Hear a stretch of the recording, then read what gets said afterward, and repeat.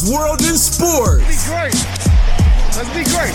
An entertaining and provocative look into the world of sports and beyond. Play our game. All right? Play hard, but stay poised. Please feel free to go over to Apple iTunes and rate and review.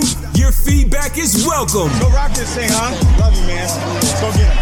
And now, the host of the program from the Washington, D.C. metropolitan area, Wendell Wallace.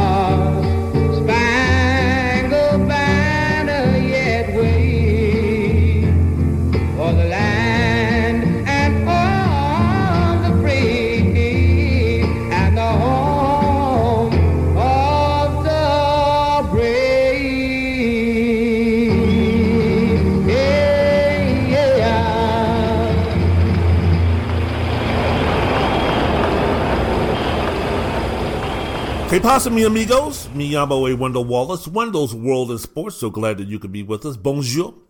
Bonsoir, monsieur, mademoiselle. Je m'appelle Wendell Wallace, Wendell's World in Sports. So glad that you could be with us. Shalom. Wassalamu alaikum. Konnichiwa. Namaste. Wendell's World in Sports. So glad that you could be with us. A lot of things to discuss today.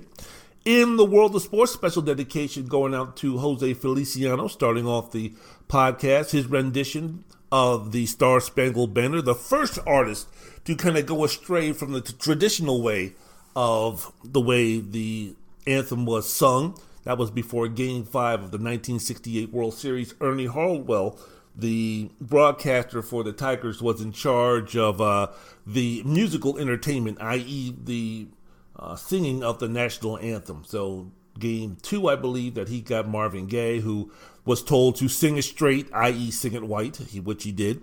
Then he got Jose Feliciano, and to his credit, Harwell was like, hey, man, you know what? I heard the way that you played it, loved it. Do it that way.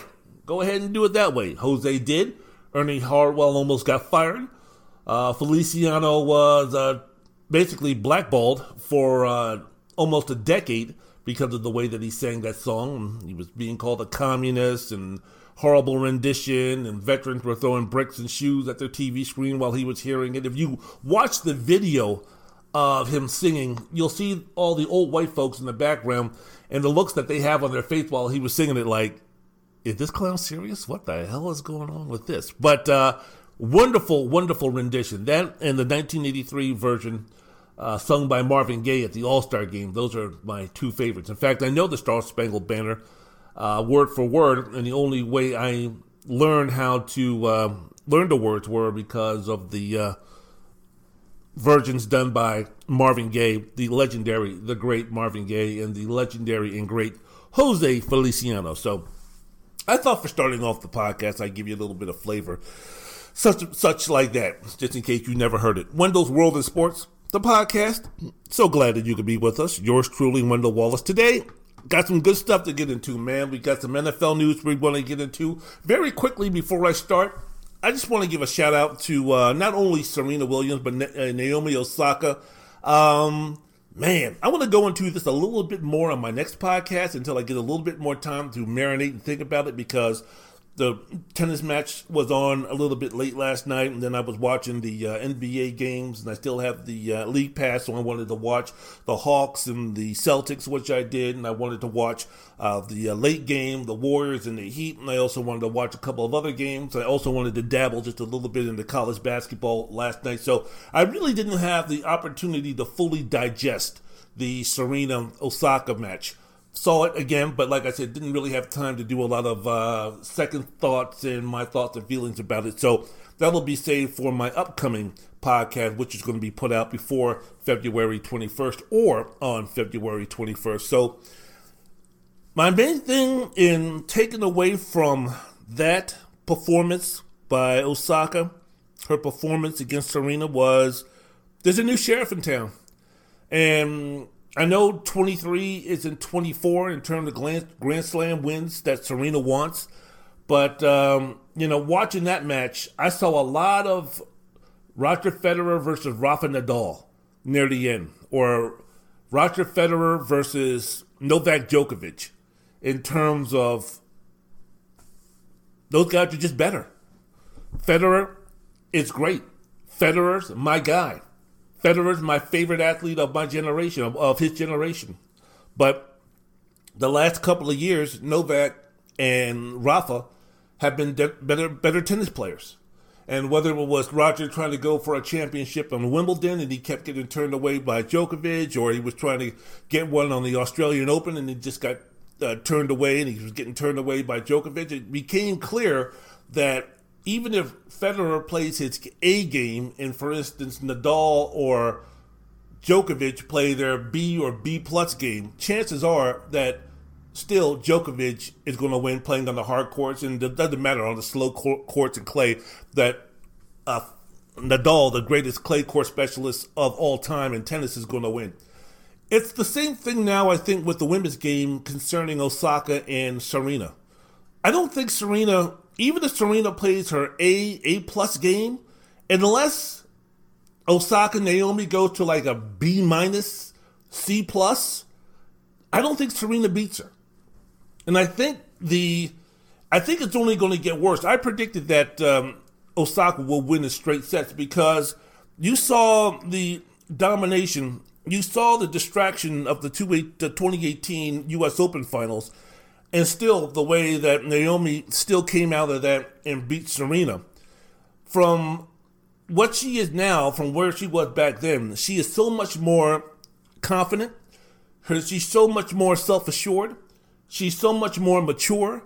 She's so much more educated about herself, that even though, Serena's her idol and all these type of things, I mean, she was beating Serena even when she was, I don't want to use the word intimidated, but even when she was a little bit awestruck that she was playing her idol, her role model in tennis, Serena Williams. Even when she had those thoughts and her feelings, even when she wasn't confident in herself, even when she was still having doubts about herself, and if she wanted to be the face of tennis, if she wanted to be on that plateau, if she wanted to have those responsibilities, even with all of that swirling around, she was still beating Serena, who was desperately trying to get to her 24th Grand Slam. So now I think the fact that Naomi is now grown into what she is, which is a superstar in the game of tennis, the face of women's tennis, the next generation in terms of greatness in women's tennis, now that she's fully embraced that, now she's comfortable in her own skin, and while she still has reverence, and while she still has great respect for Serena, now it's the fact that, hey, you know what? I'm just going to whoop your ass. Before it was like, I'm going to beat you and I feel a little bit sorry for it. But now Naomi's like, nah, sorry. I'm going to whoop your ass. I'm going to whoop your ass, Serena, as badly as I can, and I'm not going to shed one single tear. I think her relationship that she has, I think she's in a relationship with some hip-hop artist, has done wonders for her. It seems like, again, she's more confident, she's more comfortable in who she is. And with that, Serena's 39 years old. I don't see where Serena goes. I don't see how Serena does this. I mean, hopefully, praying, possibly, that Naomi might get upset by somebody else. But if it comes down to Naomi versus Serena, Naomi's going to win, and it's only going to get worse, and it's only going to get more consistent in terms of the beatdowns that's going to be happening. And when you saw Serena at the press conference and she broke down and she couldn't take any more questions, tears in her eyes, and she got up and she walked away, I think that's the realization, finally, that this great champion, this all-time great, one of the greatest athletes, goddamn, I don't give a fuck if it's male or female, one of the greatest athletes in the history of athletics, has finally found that, you know what? I've met my match. It was going to happen sooner or later. Serena couldn't be Serena forever. But now she's met somebody where the torch has been passed. This is someone who's better than me. And from this moment going forward, she's always going to be better than me, and it's only going to get worse as she gets older and stronger, Naomi, and as Serena gets older and more frail because of father time or his mother time. So it's just interesting. And she was asked, whether she wants to continue after the Australian Open, and she's going to be back. I mean, she's 39 years old. What Serena is doing at her age, and especially after giving birth to a child and the complications that came from her childbirth, and which it almost killed her, the fact that she's still performing at this high level is unreal. The fact that she's made semifinals and finals majors is unreal. It speaks of how strong she is, not of the weakness of the women's tournament or anything like that, or the WTA. No. It just shows you how absolutely awesome and great and incredible and strong-willed and everything that Serena Williams is. But in Naomi, she's met her match, and it's not going to get any better. And like I mentioned before, I mean, the fact that my guy Roger Federer is going to be stuck at 20 Grand Slam wins, and it looks like Novak is going for number 21 as far as Grand Slam victories in his career. And once Rafa gets to the French and the clay, he's going to win number 21. There can still be a debate. I still say that Federer is the best of all time, but, reaching 20, being the first one to break Pete Sampras's record for most Grand Slam titles in his career, Roger was the first one to do it, but Rafa and Novak caught up to him and finally has surpassed him. And now Federer at 40, we don't know if we've seen the last of Federer. He's in, I don't know what he's doing right now, taking care of his 4 kids and hanging out with his wife and enjoying the good life. But the Roger Federer that we knew and loved, who was dominant and this, that, and the other, those days are gone, buddy. Roger Federer winning tournaments, winning majors, those days are gone, buddy. And I hate to tell you this, buddy, but Serena stuck at 23. And I shouldn't say stuck, that's a bad thing to say, but hey, you know what? She's still the greatest of all time. She's still awesome. She's still a pioneer. But the torch has definitely been passed, and I think now in that press conference, again, which is one of the reasons why she broke down and just couldn't say it and just couldn't continue, Serena knows it. Serena's a champion. It's kind of tough when you're the champion, and for years and years and almost decades, you've been that person. You've been the gal. You've been the queen at the top of the mountain. You've been the standard bearer and all those type of things, and all of a sudden, you ain't anymore. Now, all of a sudden, for the first time in maybe 25 years, Serena is not the greatest, or Serena is just an also-ran, or Serena is not that person who's going to be winning titles anymore after 23. It's tough. Now, a little drama queen there. I mean, Serena, let's keep things in perspective. We have people in Houston right now. We have people in the state of Texas who don't have any food or water or heat during a blizzard. So I think those people might be in a lot worse straits than you are. But again, it's tough.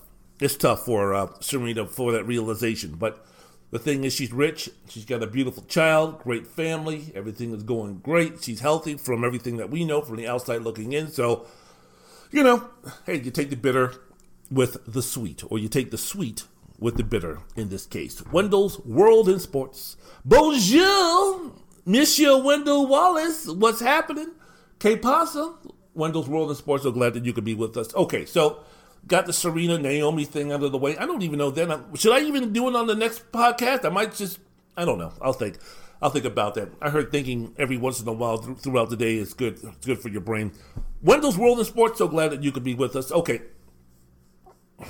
Let's go ahead and talk about this NFL. latest on the disgruntled NFL QBs looking for love in all the different places. Carson Wentz, no longer, shall we say, Philadelphia Eagles Carson Wentz. No, he has been traded. News alert, the Philadelphia Eagles have agreed to trade quarterback Carson Wentz to the, wait for it, you betcha, you guessed it, the Indianapolis Colts, the front runners, the favorites to begin with. They traded, Philadelphia traded him, Wentz, for a 2021 third-round draft pick and a conditional 2022 second-round pick that could turn into a first-round pick. The Eagles will receive the 85th pick overall in this year's draft and a conditional second-rounder. Now, according to sources, that pick that I just mentioned could become a first-round pick based on Wentz's playing time. This is according to sources. Wentz also needs to play at least 75% of the Colts' offensive weapons for the 2022 season for the conditional pick to be turned into a first-rounder, and also the pick could be a first-rounder if Wentz plays at least 70% of the snaps and the Colts reach the playoffs. He's going to be also reunited with Zach Ertz, who was traded by the Eagles to the Colts also. So there we go. The Eagles are going to take a $33.8 million dead cap hit. Ouch. The largest dead cap hit that any team has ever taken for a player.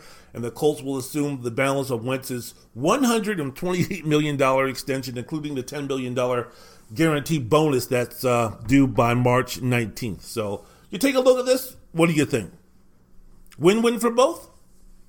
I'm saying both. I'm saying it's a win for both. The Eagles saved about $47 million for the next couple of years, gained some extra draft picks, no longer have to deal with Wentz on the team in the locker room. And the Colts replaced Phillip Rivers with a quarterback who's 1 year removed from having a very good year as a quarterback. Everybody likes to concentrate on this season. And hey, this season he was terrible. This season he was awful. And he really didn't take the benching very well also. Didn't work very well with his teammates. Didn't jive very well with his teammates. But let's also remember that this is really the first year that Carson Wentz has been downright terrible. Now, are we talking about a trend happening here? Are we talking about all he needs is a change of scenery, a new lease on life in terms of his football career is concerned? This is the best opportunity for him. The two teams that have been mentioned to have shown interest, the most interest in Wentz, were Indianapolis and Chicago. Chris Ballard, of the GM of the Colts, was like, nah, man, we ain't giving up Matthew Stafford type deal. We ain't going to be giving up multiple firsts. We're not going to be mortgaging our future for the Philadelphia Eagles. The Eagles came into this bargaining session, or Eagles came into this trade market with Carson Wentz thinking that, yeah, we're going to be able to get a couple of firsts and this and that and the other, because you take a look at Jared Goff, you take a look at Matthew Stafford, we can get the same thing. No, we can't. Okay. Oh, shit. Oh, damn. Oh, darn. Let's go ahead and try to do something else. The Bears and the Colts were the only two that were really interested, and Chicago got the feeling very early in these negotiations that Wentz really wasn't too gung-ho to be going to the Bears. So if I'm the Chicago Bears, I'm like, man, who the hell do you think you are? Deshaun Watson, Aaron Rodgers, Dak Prescott? Shit. Did you see how you reacted? Did you see how you played in 2020? And you're going to be telling me, nah, I don't think so, when we have a defense that we have? If we can get Allen Robinson back as the wide receiver, we got some weapons on offense that might be able to be nice for you?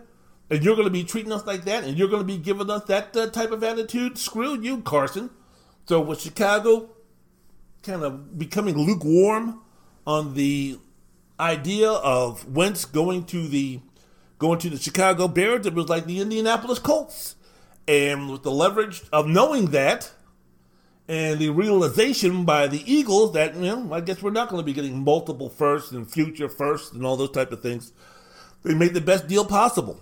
So this is the best opportunity, not only for Wentz, but this is also an opportunity for the Indianapolis Colts to get back into the running as being an elite franchise. No, I shouldn't say elite, but getting back in the running as a team that is a real viable prospect of reaching the Super Bowl, reaching the AFC Championship, winning their division. And this is the best opportunity for Wentz to show that he's a franchise quarterback. He's reunited with Colts head coach Frank Reich, who has been in Indianapolis, been the head coach there for a few years. Thought originally they were going with Josh McDaniel. They hired Josh McDaniel. Belichick, Kraft, and those guys swept in and said, no, please come with us. Please come back to us. McDaniel went back to them in a frenzy. The Colts then said, let's go find somebody. Frank Wright was their guy. And they found gold. They found a better option. Yes, they found gold in Frank Wright. So he's been there for 3 years. And the fact that now, with the reuniting of him and Carson Wentz, because I guess in those guys' eyes, this feels so good. The Philadelphia offensive coordinator for Wentz, Frank Wright, when he was there for Carson's first 2 seasons in 2016 and 2017, did well, man. Did really well. 13 games that Frank was the offensive coordinator for Wentz the last season that he was in Philadelphia. Carson threw for 3,300 yards, 33 TDs, only 7 interceptions, 60% completion percentage. Again, that was Carson Wentz. This past season, this was also Carson Wentz. Came off his worst statistical season of his NFL career. He was benched late in the season for Jalen Hurts, who was the Philadelphia Eagles' second-round pick in 2020. So there was some ideas that maybe Carson isn't all that what he's cut out to be. So let's go ahead and draft Jalen Hurts, not in the 4th, not in the 5th, not in the 6th, but in the 2nd round. And Carson completed 57% of his passes for only 2,600 yards, 16 touchdowns, 15 interceptions. Again, he was benched. He was terrible through 12 starts last season. Didn't like it. The relationship between him and Doug Peterson soured, and he was like, I want out of here. Get me out of here. Everybody talks about 2017, though, with Carson Wentz. We got to bring back 2017. We got to bring back 2017. You realize that in 2019, he was good. In 2019, he was damn good. In 2019, he was good enough. We're not talking about 2016, 2017. We're not talking about what he did at North Dakota State. We're not talking about what he did in high school. We're talking about 2019, less than 24 months ago. He was still a guy recognized as a solid, strong, top 10 quarterback in this league. In that season, with only Zach Ertz to pass to, who made the Pro Bowl, no running game to speak of, no wide receivers really to speak of. In 2019, Carson threw for over 4,000 yards, 27 touchdowns, 7 interceptions. Yes, the Eagles were in the NFC East. Yes, the Eagles finished 9-7, but guess what? They made the playoffs, and they made the playoffs with a banged-up offensive line, no running game, no Pro Bowl receiver. So if the Indianapolis Colts can get that Carson Wentz back, shoot, if the Indianapolis Colts can get 85% of that Carson Wentz, you mix in Carson with that running game, you mix it with that offensive line, you mix it with the play action passes now because Jonathan Allen is a threat at the running back position. You've got T.Y. Hilton to throw to, and you have a strong defense in Indianapolis. This is it, Carson. This is it. Either you're going to fulfill your expectations and your potentials, which you showed in 2017, 2019, or else really you are a bum in terms of being a franchise quarterback, in terms of having that moniker. It would be a moniker that you wouldn't be having because this is the best opportunity you have. And let the entire offensive line, running back, and wide receiver group get injured, then there's no more excuses.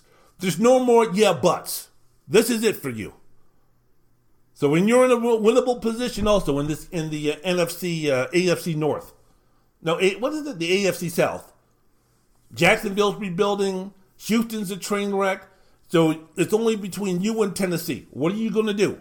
What are you going to do?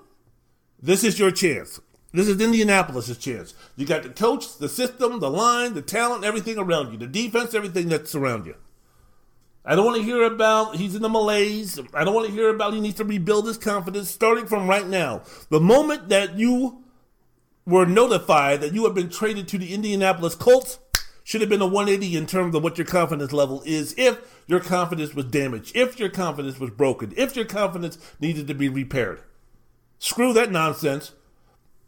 When is he going to start getting in touch with T.Y.? When is he going to start getting in touch with J.A.? When is he going to start getting in touch with the offensive coordinator? When is he going to start getting in touch with Frank Wright? When is he going to be able to get that playbook? When is he going to be able to start organizing passing sessions?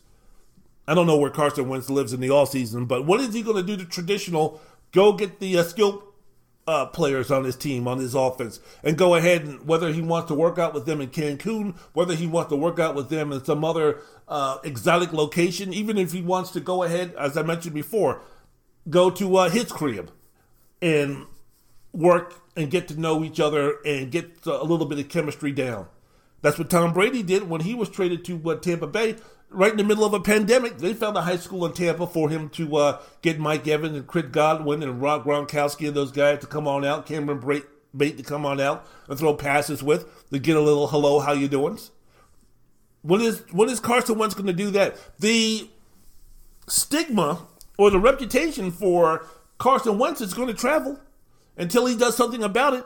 A guy who wasn't, I guess the phrase wasn't liked. That might be too strong in terms of nobody in the locker room didn't like Carson Wentz. I just don't think they gelled with him. I just don't think they were feeling him. I don't think there was this downright hatred of Carson Wentz. It was just a situation it just didn't fit. It just didn't match. And maybe that could be overlooked when Carson Wentz was playing like he did in 2019 and 2017. But a little show of discontent, a little bit of show of hard times are coming, and I don't think Carson Wentz dealt with it well. And again, when he was benched, don't think he dealt with it well. And his teammates kind of saw that. And you saw the enthusiasm, and you saw the passion.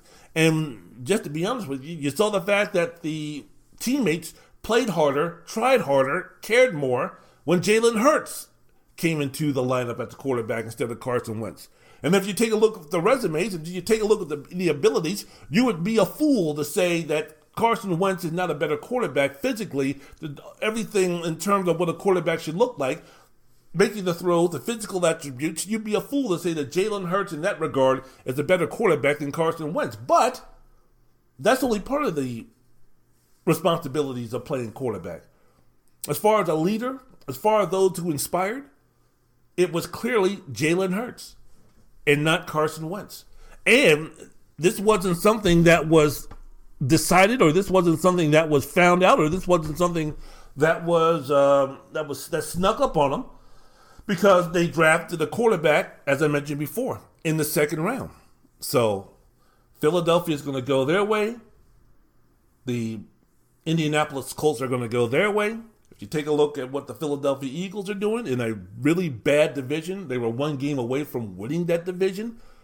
In the NFC East, NFC Least, whatever you want to call them, what are the Cowboys going to be doing? What are the Snyder Skins, the Washington Rivera Skins, what are they going to be doing? The Chase Young Skins, my Washington football team, what are they going to be doing? What are they going to be doing about a quarterback? The Dallas Cowboys, what's their situation with Dak Prescott?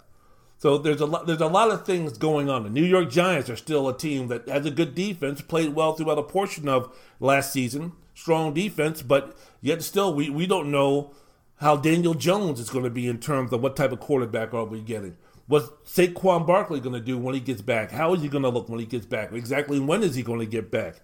They need some receivers. They need some tight ends to help Daniel Jones. Defense can't win every game 6-3 or 13-10. So in a muddled NFC Least, I mean, you can make a strong argument that the Eagles have the best quarterback there. If you take a look at Wentz, Taylor Heineke, not Wentz is no longer on the team. If you take a look at Hurts, Taylor Heineke, Daniel Jones, and TBD for the Cowboys, what are we going to do if we're the Eagles? I don't know. Like I mentioned before, though, they got a lot of draft picks to move forward. So tanking, NFL teams don't tank. There's really not a player so far that we've identified, that the scouts or someone else has identified to be like, ooh, that's a can't-miss prospect at any position on the field. Still too early. The season just ended a couple of weeks ago, so we don't even know what's going to be happening in terms of who's going to be doing what, who's going to be healthy, who's going to gel, who's not going to gel, college, brother, COVID. We don't even know what's going to be happening with this. But the initial thoughts of this deal, hey, man, if you take a look again from the Philadelphia Eagles side, extra draft picks saved some money, cleared up the situation in terms of quarterback is concerned, unless they use the number 6 pick to possibly draft a Justin Fields, and then that's a whole new deal that we have to deal with. But the fact that no one said that Jalen Hurts was the guy, there shouldn't be too much consternation or controversy concerning that if the Eagles go ahead and draft themselves a quarterback in the first round. But again, the whole deal, you get Carson Wentz out of that locker room, you save some money. That contract extension is now Indianapolis' problem. And from the Colts perspective, if you being a Colt fan, you have to look at the glass half full in terms of, hey, Wentz is a guy in the system with the coach, with the players around him that could revitalize his career. Again, you don't have to have Carson Wentz be at a Mahomes level, at a Deshaun Watson level, at an Aaron Rodgers level, at a Josh Allen's level. You don't need that. He can easily be a guy who's going to fall somewhere between some weeks he's going to be a top 9, and other weeks he's going to be a top 14. Either or. With that situation, the structure that the Indianapolis Colts has put down should be a sign of success for Carson Wentz and the Indianapolis Colts. Wendell's World in Sports, the podcast. I'm your host, Wendell Wallace. So glad that you could be with us. Hey, the Pittsburgh Steelers. Did you hear Kevin Colbert's press conference on Wednesday? You didn't? What? Why? Because you had to work? Because you had kids? Because you have other responsibilities? Because you don't care? Because you're not a Pittsburgh Steelers fan? Because you don't live in the East Coast? Because you don't follow sports? Well, then why the hell are you listening to my podcast? I digress. The Steelers, are they stuck with Roethlisberger? The GM, Kevin Colbert, he gave this lukewarm assessment on Ben Roethlisberger's future with the Pittsburgh Steelers. Like, it's like, what are we going to do, right? Do we have the balls to cut, trade, force Roethlisberger to retire? Are we going to Brett Favre this guy? I mean, are we going to Joe Montana this guy back then in San Francisco? Unfortunately, we don't have a Steve Young waiting in the wings. Unfortunately, we don't have a Aaron Rodgers waiting in the wings to Brett Favre, Ben Roethlisberger. So we're sort of kind of stuck with this guy because we're not going to be putting in Dwayne Haskins, and we're not going to be putting in Mason Rudolph, and we're not going to be putting in Joshua Dobbs. So, and when the Pittsburgh Steelers, we don't take.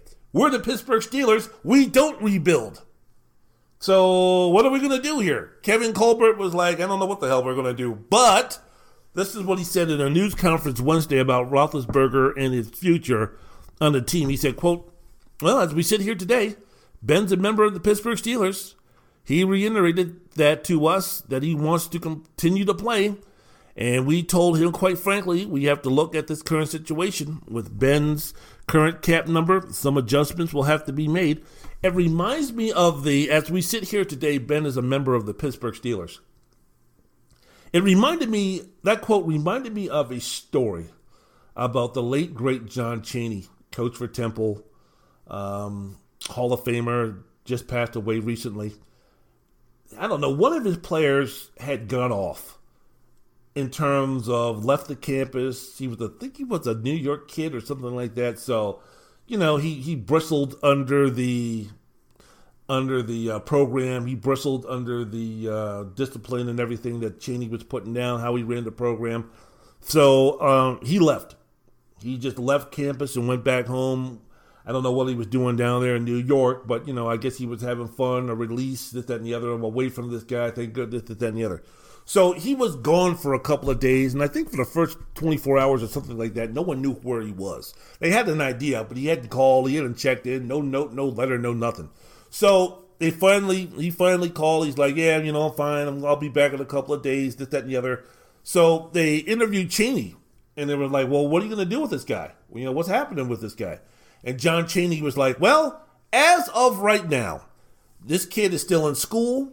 He's still on the basketball team. And he's still a scholarship player. The second he steps back into Philadelphia and steps back on campus, he's no longer on the team, he's no longer on scholarship, and he's no longer going to be attending Temple University. Bingo! That's what kind of is like for Ben Roethlisberger. I mean, as of right now, as of this moment, Ben Roethlisberger is a member of the Pittsburgh Steelers. 72 hours from now, 144 hours from now, who knows? But as of right now, while there's no games, no training camps, no nothing, he's still a member of the Pittsburgh Steelers. Talk to me in a couple of days, week, hours, minutes, seconds, I don't know. But as of right now, he's still with the football team. But believe you me, even though he wants to come back and play, he ain't going to be coming back and playing with the salary that he's going to be supposed to be making. Not with a $40-something million cap hit. Hell no. So what Colbert also said, he said Ben Roethlisberger is on the team. Ben Roethlisberger did a lot of really good things last year. We anticipate that he can still do some good things going forward. Hopefully there's a way that we can try to figure out and do what's best for the organization and what's best for Ben. Hopefully he'll be able to see that and feel the same way as we do. There's a lot of work that needs to be done, not only with Ben, with the whole unrestricted free agent class and our whole cap situation as well. So team owner and CEO Art Rooney II Jr. told reporters last month that Roethlisberger's $41.2 million cap hit for the 2021 season was, quote, untenable. Yeah, no shit. And then later that day, Roethlisberger told The Athletic that he was willing to work with the team and said he didn't care about my pay at all this year. Okay, understood. Look, there's different situations here that Pittsburgh can handle this. And Roethlisberger. If he retires, it would still count $22.25 million against the cap for Pittsburgh. So if the team opts to give him an extension and then convert his base salary and roster bonus into a signing bonus spread out over multiple years, the most the team can reduce his cap hit to is somewhere around $27 million. And Roethlisberger can also opt out and play for another team for the minimum and take a pay cut of $17.925 million, but his cap hit would still be around $23 million for the Pittsburgh Steelers, which is something Ben Roethlisberger is going to do, would not do. And I can't even imagine another team talking about, yeah, Ben, come to our team. You can win a Super Bowl with us. I don't think there's any other team that would even accept Roethlisberger right now, for the most part, a team that's looking to win a championship that Ben would really want to go to after spending so many years with a Steelers organization that's always looking to win as much as possible, to maybe go to a team that's just going to appease him for his salary demands. Don't think that's going to happen. So, Pittsburgh is in one of the worst situations in sports. Some of it's their fault. A lot of it is their fault. They're not bad enough to tear everything down and start a rebuild, but they're not good enough to compete for championship. Pittsburgh right now is not good enough if you go into the 2021 season as of today, as of this recording, February 18th, 2021. You think they're better than Cleveland? I don't. You think they're better than Baltimore? I don't. Bigger picture. You think that they're better than the Kansas City No More Champions? I don't. You think they're better than the Buffalo Bills? I don't. So where are we going to go from here? They started the season 11-0, finished on a whimper, losing 5 of their last 6. We saw the abomination at home in the playoffs against Cleveland, which, oh, by the way, didn't have their head coach. So where are we going? Come on, man, you're a Steeler fan. Where are we going with this? What do you want to see here? Because I know you being a Pittsburgh Steelers fans, you don't want to hear the word rebuild. I mean, Lord have sakes alive. I don't know how much more Mike Tomlin as a football coach can be as successful. And you still hear Steeler Nation every time they have a bad series talk about Tomlin can't do this, Tomlin can't do that. He won a Super Bowl with Bill Cowher's players and blah, blah, blah, blah, blah, blah, blah. When's the last time he won a Super Bowl, this, that, and the other? He ain't going nowhere. I hate to tell you this. He ain't going nowhere because he's a damn good coach. But still, we know how you fans react. We know how Pittsburgh Nation, Steeler Nation reacts to Pittsburgh losing. So you guys aren't about to be embracing the, oh yeah, let's tear it all down and build it back up again. When was the last time that's happened? Not in your lifetime, not in my lifetime, not in your parents' lifetime, nobody's lifetime. So where are we going to go with this, huh? Come on, man, you're a Steeler fan. Let me know. Where are we going to go with this? Their all-season needs, they need to rebuild the offensive line, especially at center. Marquise Pouncey has retired, right? So we need to take care of that. But Pouncey played, 9 years, 10 years, something like that? Stalwart, one of the best centers in the game. So calling the line, checking for the blitzes, protecting Roethlisberger, who is not the most mobile. He's making Drew Brees. He's making Drew Brees and Drew Bledsoe look like Michael Vick and Lamar Jackson. So you're going to need a center if you're going to draft one. Is he going to be able to handle that responsibility? You know you need a running back. You know you boys need a running back. A viable running back. James Conner, yeah. Snell, even worse. And James Conner is not coming back. And that's, and the most impactful running backs, the draft, Najee Harris and those guys, they ain't going to be available at 24. And even if they were available late in the first round, why would you draft them anyway and put them behind a porous offensive line? Your left tackle isn't coming back. Your offensive line is in shambles. The team only averaged 3.6 yards per run, which was last in the NFL last season. I know you know this, so what are we going to do here? You guys need a quarterback. You guys need a running back. You guys need an offensive line. You guys need another pass rusher, especially if Bud Dupree, who's coming off an Achilles tear, decides to take his services somewhere else. And even if he doesn't take his services somewhere else, even though that would be a shock because I don't think Pittsburgh can re-sign him at the price he's going to demand, is he going to be ready to come back for the season, for the beginning of the season? So where are we going here? For the draft, you're going to need offensive linemen. You're going to need a center. You're going to need a backup quarterback, or you need a quarterback for the future, unless you think Dwayne Haskins is the answer to your problems in that regard. And I'm here to tell you, as a Washington Haskins fan, no, it ain't. So you need a quarterback. You need a quarterback for the near future, like 2022. You need a running back. You need an offensive line, and you need a pass rusher, and you might need to upgrade your linebacker position. So what are you going to do? Where are you going with this? Where do you want to see the team go with this? Running backs? Okay, Javonte Williams, Jamal Williams, no relation. Memphis, North Carolina. They're projected to go somewhere in the late rounds. You guys have most of your draft picks, so you can go ahead and maybe spend a 4th or 5th round pick on that one. And we've seen examples, just like every other position in football, that there's steals. There's folks who have done quite well, guys who have made Hall of Fames and Pro Bowls and all this good stuff, being late round draft picks, sure. And when you're taking a look at Kevin Colbert and the Steeler organizations, especially the wide receiver position, they always seem to find gems outside of the 1st and 2nd round, but possibly, maybe. They're currently projected to be $31 million over the cap, so free agency, making a splash to free agency, getting a running back of free agency. If it was that easy, you would re-sign James Conner, who, by the way, as I mentioned before, hardly did anything from the ground game to contribute to Pittsburgh. So what are we doing here? Bud Dupree's a free agent. Cornerback Mike Hilton's a free agent. Wide receiver Juju Smith-Schuster is a free agent. Offensive tackle Alejandro Villanueva, the former Marine Coast Guard, what was the Armed Forces guy? He's a free agent. Running back James Conner is a free agent. And as I mentioned before, $31 million over the cap. You know you guys aren't going to be signing Smith-Schuster, Villanueva, Dupree, Conner. Those guys aren't going to be coming back next season. And even if one of those, if you had to choose one of those, who would you choose? You wouldn't choose Conner, right? You wouldn't choose Dupree, right? Are you going to pay for Villanueva? Are you going to overpay for Smith-Schuster? Again, those guys are going to be priced out of your market. Where are we going if we're the Pittsburgh Steelers here? Now, they got Chase Claypool. They've got James Washington from Oklahoma State. We're looking for him to take that next step, that next level up. As I mentioned before, Claypool is a guy, nice find from Notre Dame. But the wide receiver position was your strongest position on that offense.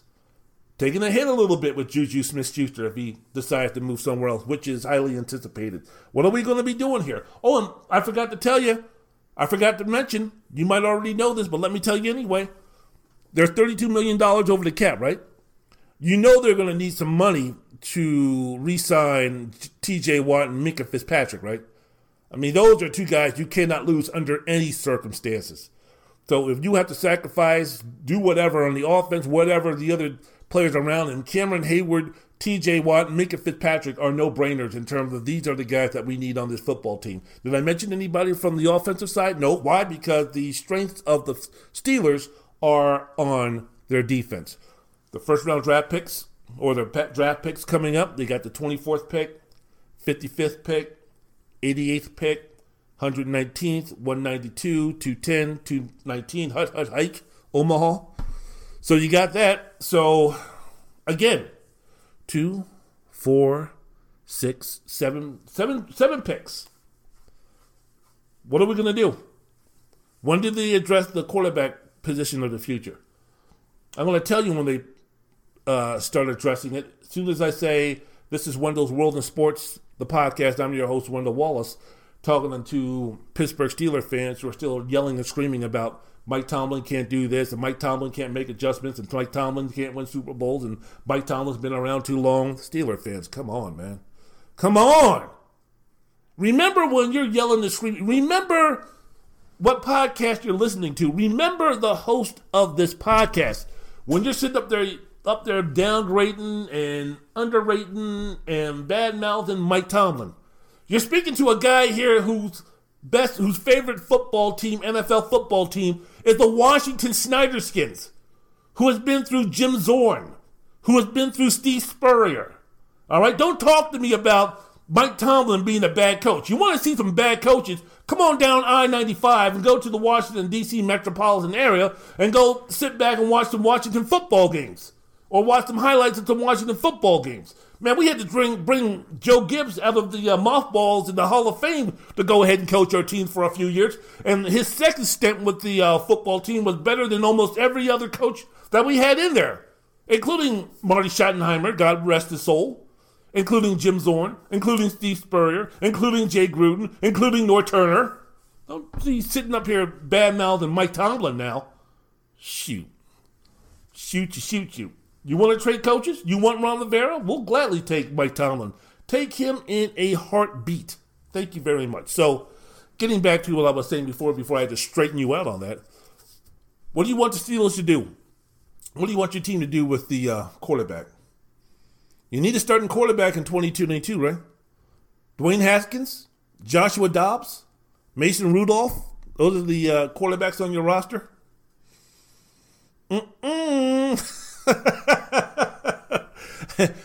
Is Haskins going to be their project to become the starter in 2022? Are you guys taking a flyer on that? Dwayne Haskins, the guy, if I could use a, what was that guy's name? A Fran Fraschilla reference.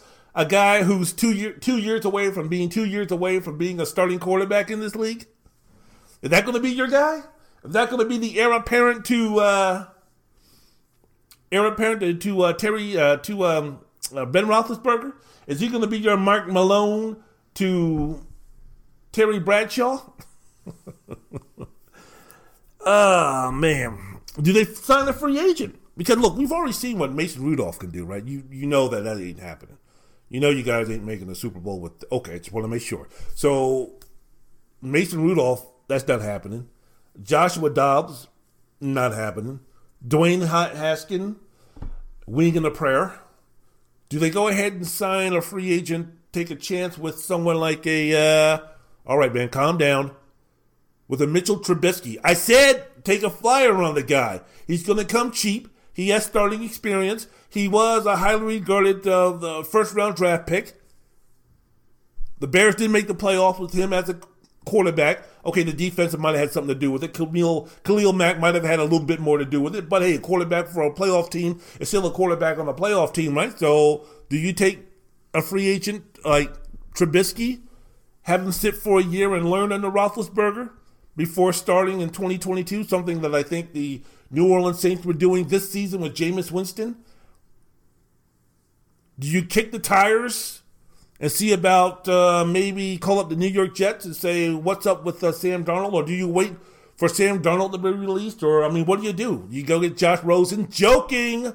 But what do you do, seriously, if you're the Steelers? Because you guys have been kicking the can down the road long enough with this. You should have done what Green Bay did with Jordan Love about 2 or 3 years ago with Roethlisberger. And if Big Ben didn't like it, well, that's too fucking bad. Welcome to the NFL, which means not for long. Could have used a quarterback in waiting last season now, couldn't you? Or the season before that when you were going with Duck Devlin and Mason Rudolph as your quarterbacks, right? Those two quarterbacks cost Pittsburgh an opportunity to make the playoffs for real. They wouldn't have done anything. They wouldn't have gone anywhere. They wouldn't have beaten Kansas City.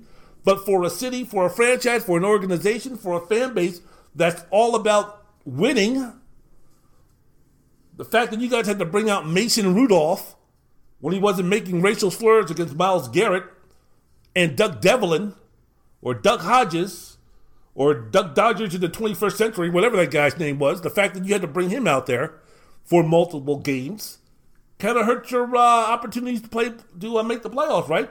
If you just would have maybe years ago got yourself a solid backup or a quarterback in waiting so you wouldn't be in this position, you could have easily, after last season with Roethlisberger, been like, nah, we're good. You know what? How the quarterback that we drafted a couple of years before, the way that we groomed him, got him ready to play. He played well in 2019. Now we're coming back in 2020. We don't know about your elbow, this, that, and the other. We can either have a true, I don't know what we can have in terms of the quarterback position if Pittsburgh would have done their due diligence and drafted a quarterback for the future, that future being now.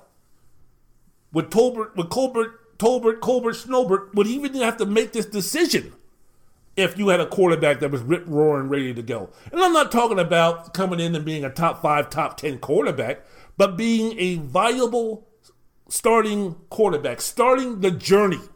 That the quarterback that would have gotten plenty of time the season that Roethlisberger missed a couple of seasons ago because of the elbow surgery, 2021 season, if now you're saying this is our guy, this is a guy who right now is starting the journey somewhere between 18 and 22nd in terms of a quarterback is concerned, but the journey starts now with him to move up to 15, then 12, then 10, then 8, then we'll see what happens. You can't do that. Why? Because that quarterback's not on the team. So you're stuck with a guy who has a $41 million salary cap hit, who's willing to restructure, but when you're $39 million or you're $32 million over the cap, what do you do? Where do you go? What's the plan? Stan? So, the Pittsburgh Steelers, I hate to tell you this, you do realize that you're no longer the kings of the AFC North, right? Have you come to that realization yet? And no, it's not because of Mike Tomlin. Stop. But you do realize that in terms of quarterback, running back situations in the division, you guys are at the bottom. Oh, you guys think that you're better than Baker Mayfield, Nick Chubb, and Kareem Hunt when it comes to that situation? And Cleveland having a strong offensive line? You think that you can compete with that with Ben Roethlisberger, running back to be named later, and offensive line, we don't know what the fuck's going on with that. You really think that can compete with Mayfield, Chubb, Hunt, and Cleveland's offensive line? You really think, seriously, that the offense for Pittsburgh, the way it stands right now, February 18th, 2021, that the quarterback, running back, offensive line combo situation is better than Baltimore's with Lamar and J.K. Dobbins and Baltimore's offensive line? Shit, let's even go down to Cincinnati. You got Joe Burrow. You got T. Higgins as a wide receiver. You got Joe Mixon as your running back. You think that's better than Pittsburgh's situation right now? I do. Now, overall, I think Pittsburgh's the better football team than Cincinnati, but are you going to sit there and try to tell me that Pittsburgh, as the way we stand right now, is better than Baltimore? Better than Cleveland? Come on now. Come on. Y'all know that's not right. You know that's ridiculous. As we stand right now, we don't know what's going to happen. But as we stand right now, you cannot tell me that Pittsburgh is in a good spot. And again, the Steelers are not looking to rebuild. The easiest thing to do would be, hey, look, Ben, been nice knowing you, but time to move forward. But then again, you don't have a quarterback on the team. But you got to the plausible situation would be, we got to tear this down. We got to tear it down. We got to go 4-12 next year, 5-11, 6-10, 3-13, 4-12. That's what you should be doing, but you can't. You can't because you're Pittsburgh. You can't because you still have some studs on the defensive end. What are you going to do? You're going to get rid of T.J. Watt? Shit. You're going to get rid of Minka Fitzpatrick? You're going to trade for Cameron Hayward? Or you're going to trade Cameron Hayward? No. So what are you going to do? Kicking that can down the road, kicking that can down another way, kicking that can down for a situation to say, what are we going to do? You guys should have solved. You know this too. And again, do not put the majority or a good minority of the blame on Mike Tomlin. The Pittsburgh Steelers are in this position because they say screw reloading or screw rebuilding, we're reloading. And pretty soon that bill, that bill that you guys are going to have to pay for Roethlisberger and Pouncey and the rest of these guys are going to come to fruition. And you guys are going to have to start from the ground up. Or you guys are going to start from a position where, you know what, we might be 8-8, 7-9, 6-10. And unfortunately, the way things are looking right now, unfortunately for Pittsburgh fans, Steeler Nation, the way that division is shaping up right now, that bill is going to be due and the price is going to be steep and it's going to be ugly. What is up? What is up? क्या बोल रहे सब लोग? Amway बनता है मालूम है ना? मचाएंगे जो नहीं नाचते उसको भी नचाएंगे. Let's do it. Hey, hey, hey, hey. नहीं मालूम है तो सुन. मामा बनने बोले कल्लू बन जाऊंगा. तू चाहे तो तेरा पल्लू बन जाऊंगा. मलयालम होगी तो मल्लू बन जाऊंगा. तेलुगु रहेगी तो अल्लू बन जाऊंगा. तू बनाएगी तो उल्लू बन जाऊंगा. बेबी बाबा नहीं बल्लू बन जाऊंगा. लड़की पटाने में संजू बन जाऊंगा. शादी करने बोले सल्लू बन जाऊंगा.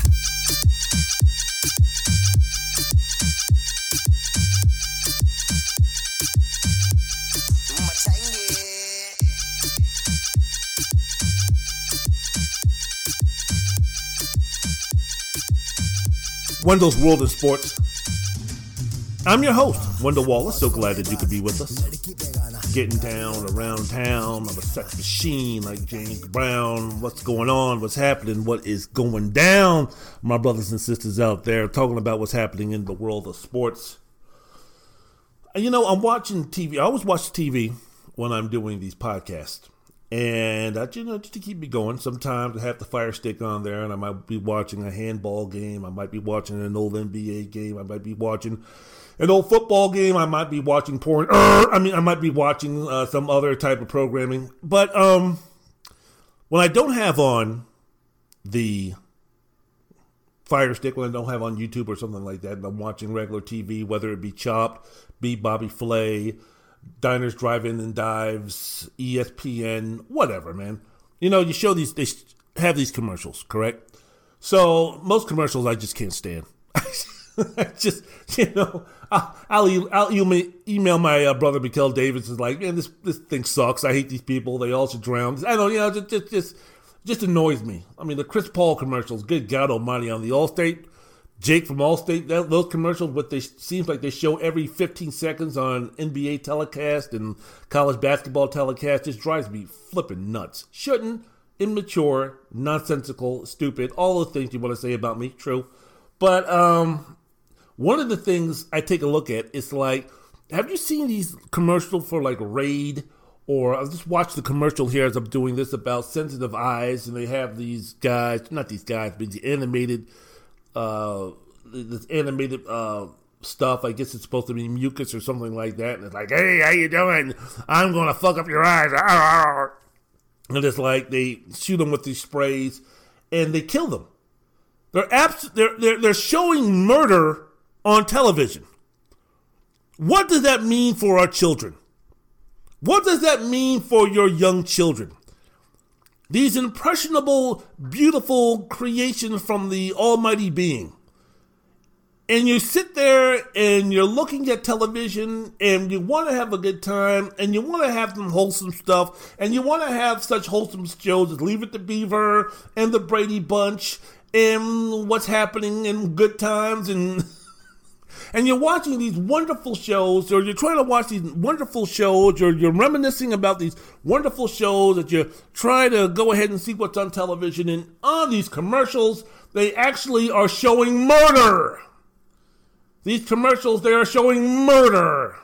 And it's corrupting your poor children to where they'll grow up to be nothing but degenerates and drug dealers and drug users and pole dancers and streetwalkers and serial killers. Oh my goodness gracious. Why?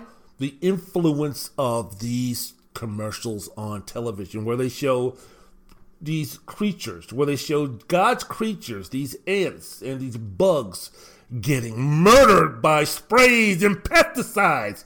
It is absolutely outrageous. You should call your congressman. You should call the person that you elected, your elected officials, and let them know. Let these people know that you will not stand for such bullshit. I'm joking.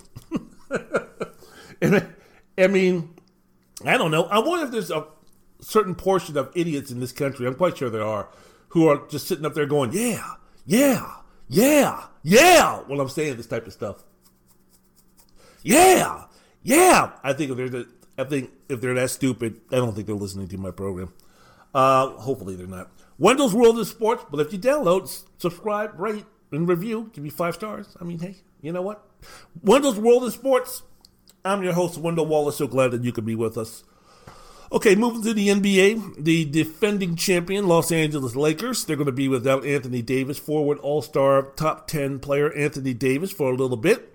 He suffered a strained calf Sunday night against Denver. It's going to be reevaluated in 2 to 3 weeks. It is unlikely for him to return to the lineup prior to the NBA All-Star game and then the March 5th through 10th All-Star break. So an MRI on Monday revealed the calf strain and the aggravation of the tendon, but didn't show any rupture of the right Achilles tendon. So, dodged the bullet there. So most likely, realistically, with a little bit of caution, they're going to keep him out anywhere between 4 to 6 weeks. How concerned should the Lakers be about this injury? If I'm a Laker fan, and yes, I know you're a Laker fan too, I wouldn't be worried. You shouldn't be worried. You're not worried, are you? You shouldn't be. First of all, it's not your Achilles that we're talking about, so why do you care? But I'm just saying, if you're a big fan of the Lakers, I'm not too concerned about that. Look, currently they're 22-7. They're going to be playing Brooklyn tonight. One of the reasons why I want to hurry up and get this podcast done, is because I want to watch this game between the Lakers and Brooklyn. Wish it could have been KD versus LeBron, but the Lakers are playing Brooklyn. So they're 22-7. Tuesday night, beat Minnesota, going slightly above the barely carrying meeting throughout the game. Barely, I would say the effort was a little bit above average, but they're playing Minnesota, so they won 112-104. Big night for Anthony Edwards, who looks like he's finally figuring out how to play basketball, but would be nice if he could pass the ball every once in a while. But the Lakers right now, getting back to L.A., they have the second best record in the league behind Utah by, I believe, 2 games. In the game ahead of the Clippers, or a game and a half, they lost to Utah last night without Kawhi and Paul George. Thanks for that little tease. But so the Lakers, couple of games behind Utah, ahead of the Clippers, and then after that you've got Portland and Phoenix. They're both 17-10. San Antonio is 16-11. Denver is 15-13. Bad loss against the Wizards. I mean, come on, Denver. Seriously, the Wizards. I mean, they lost to Boston, who's struggling. Then they lose to the Wiz. And Golden State, good comeback victory over Miami last night. They're 16-13. So you take a look at this. LeBron James is still the heart and soul of that team. And he's playing at an MVP level so far, averaging 25.5 points on 49% shooting, almost 50% shooting, 8 rebounds per game, 8 assists per game, playing the best defense that he's played in a while. Look, there's going to be no one player that's going to replace Davis in terms of his scoring and his rebounding. But moving up the charts, or moving up to take that responsibility, at least a lot of the scoring responsibility from Davis, putting points on the board, is going to be Dennis Schroeder, getting his points a lot differently than what AD normally did as far as scoring is concerned. But look, Schroeder is averaging 14 points, does a very good job of the pick and roll, especially if you pick and roll him with Montrezl Harrell. So I think for the time being that Schroeder can be the second option on offense, take that responsibility. And then if you're speaking about Marc Gasol, Harrell, Kyle Kuzma, they're going to have a bigger role on the team with AD out. Increased minutes, more shot attempts for all those guys, especially Gasol and Harrell, they're going to have to definitely start taking a look more to shoot their shot. The importance on the defensive glass, the rebounding on the defensive glass, I think Harrell and Gasol will do that well. Passing, again, from that high post, Gasol has always been good. Rebounding, low post, Harrell has been good. I think Kuzma has improved his defense throughout his career. He's going to be a space and shoot guy, three-pointer, opening up the driving lanes for James and Schroeder. So Kuzma being able to do something a little bit different. The AD was not the three-point shooter or maker that Kyle Kuzma was, even though you couldn't call Kuzma a reliable three-point shooter, but still he's more of a threat to shoot.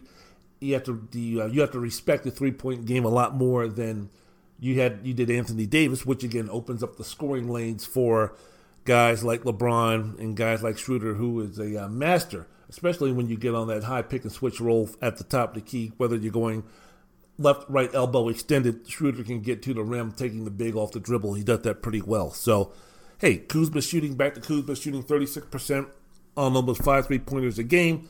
So, I think, of course, with LeBron is motivated to win the MVP, so that's going to keep him rocking and rolling. And the fact that I think Vogel is going to be able to maintain his minutes per game somewhere around 32, 33. I don't think because AD is going to be out of the lineup that all of a sudden you're going to see LeBron minutes per game soar up to 36 or 37, 38.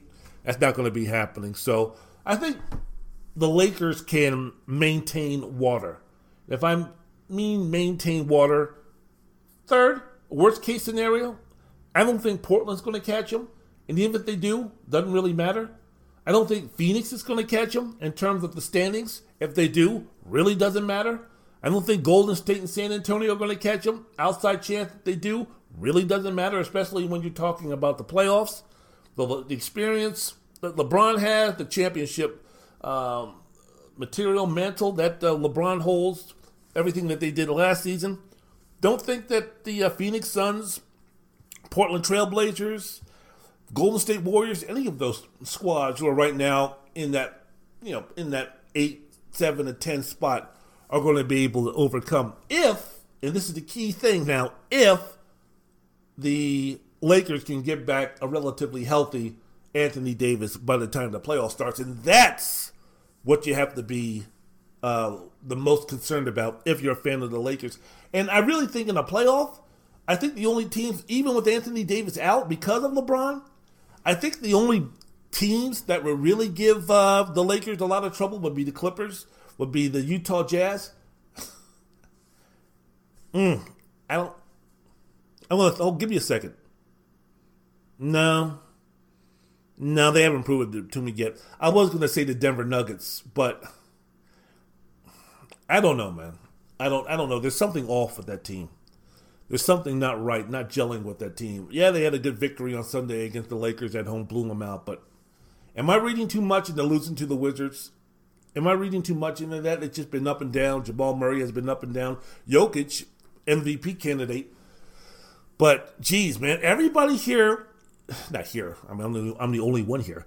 Everybody's talking about Michael Porter Jr. Michael Porter Jr. Isn't Michael Porter Jr. supposed to be off limits, untouchable by the Nuggets? I don't know, man. There's something going on. I don't know. I'm not in the locker room. I'm not saying I saw this report or anything like that. There's just something off with that team. And I'm wondering how much Michael Porter Jr. is contributing to it. Now, I'm not saying that Michael Porter Jr. has the voice or the stature in that locker room to cause like major friction, that type of thing. But I'm just thinking, I wonder how many players on the team really like Michael Porter Jr. You know what I'm saying? I'm just wondering about that because, I mean, we're talking about a guy where he makes Tyler Hero, in terms of his confidence is concerned when he hits the basketball court, especially on the offensive end, Michael Porter Jr. makes Tyler Hero look squeamish, looks shy, looks frail, docile. I mean, this guy, man, he's just putting up points. I mean, this guy's just putting up shots, and sometimes he's on, sometimes he's off, and The guy has no conscience, which is great. But, man, when you've got Jokic, Jokic doesn't need a whole lot of shots. But it just seemed like, I don't know, man. Does it seem to you when you're watching Denver that when Michael Porter gets the ball, it's like all for him? Mamba mentality, like led astray, that type of deal, like I'm getting mine and screw the other guys on my team. I don't know. And there were some like type of moments in the bubble last year where I think after the loss to the Clippers where they went down 3-1, Michael Porter Jr., who basically was a rookie, got in the press conference and was talking about we need to pass the ball more and guys are being selfish, and it seems like the Nuggets are kind of talking to him about some stupid shit that he's doing on a weekly basis, and he made some stupid shit comments about the COVID and wearing a mask, and I don't know, man. That's just the stuff that's being leaked to to folks who can talk about it and write about it. I just don't know about that dynamic in that locker room.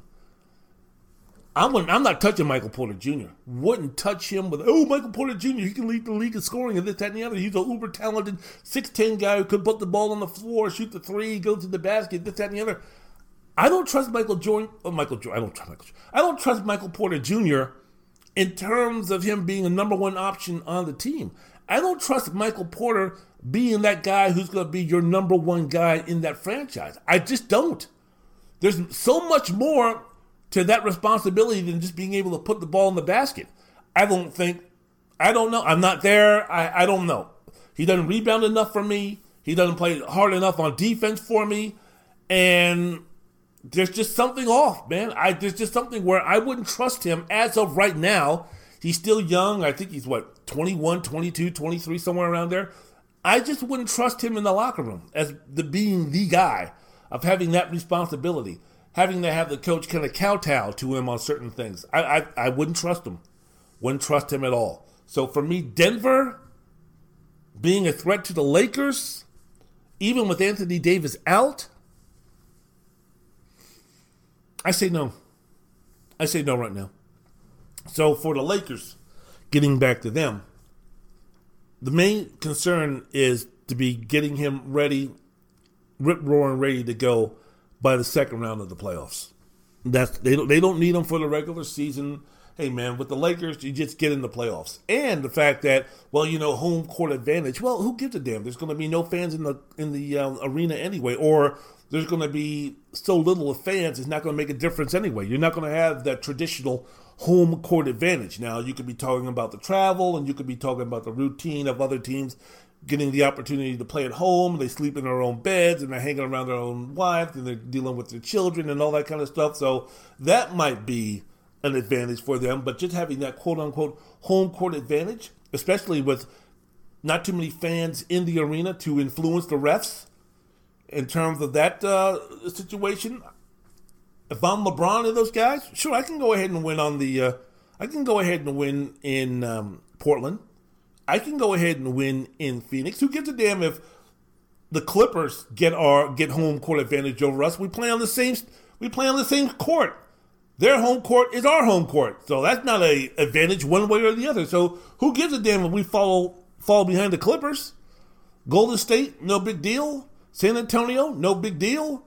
Denver, no big deal. I mean, you have the altitude and everything, but I just mentioned before about there might be some leaks that need to be fixed, that might be cracking, that might be separating, that wouldn't scare me if I'm LA. As I mentioned before, you just get me back Anthony Davis as healthy as possible. If we have to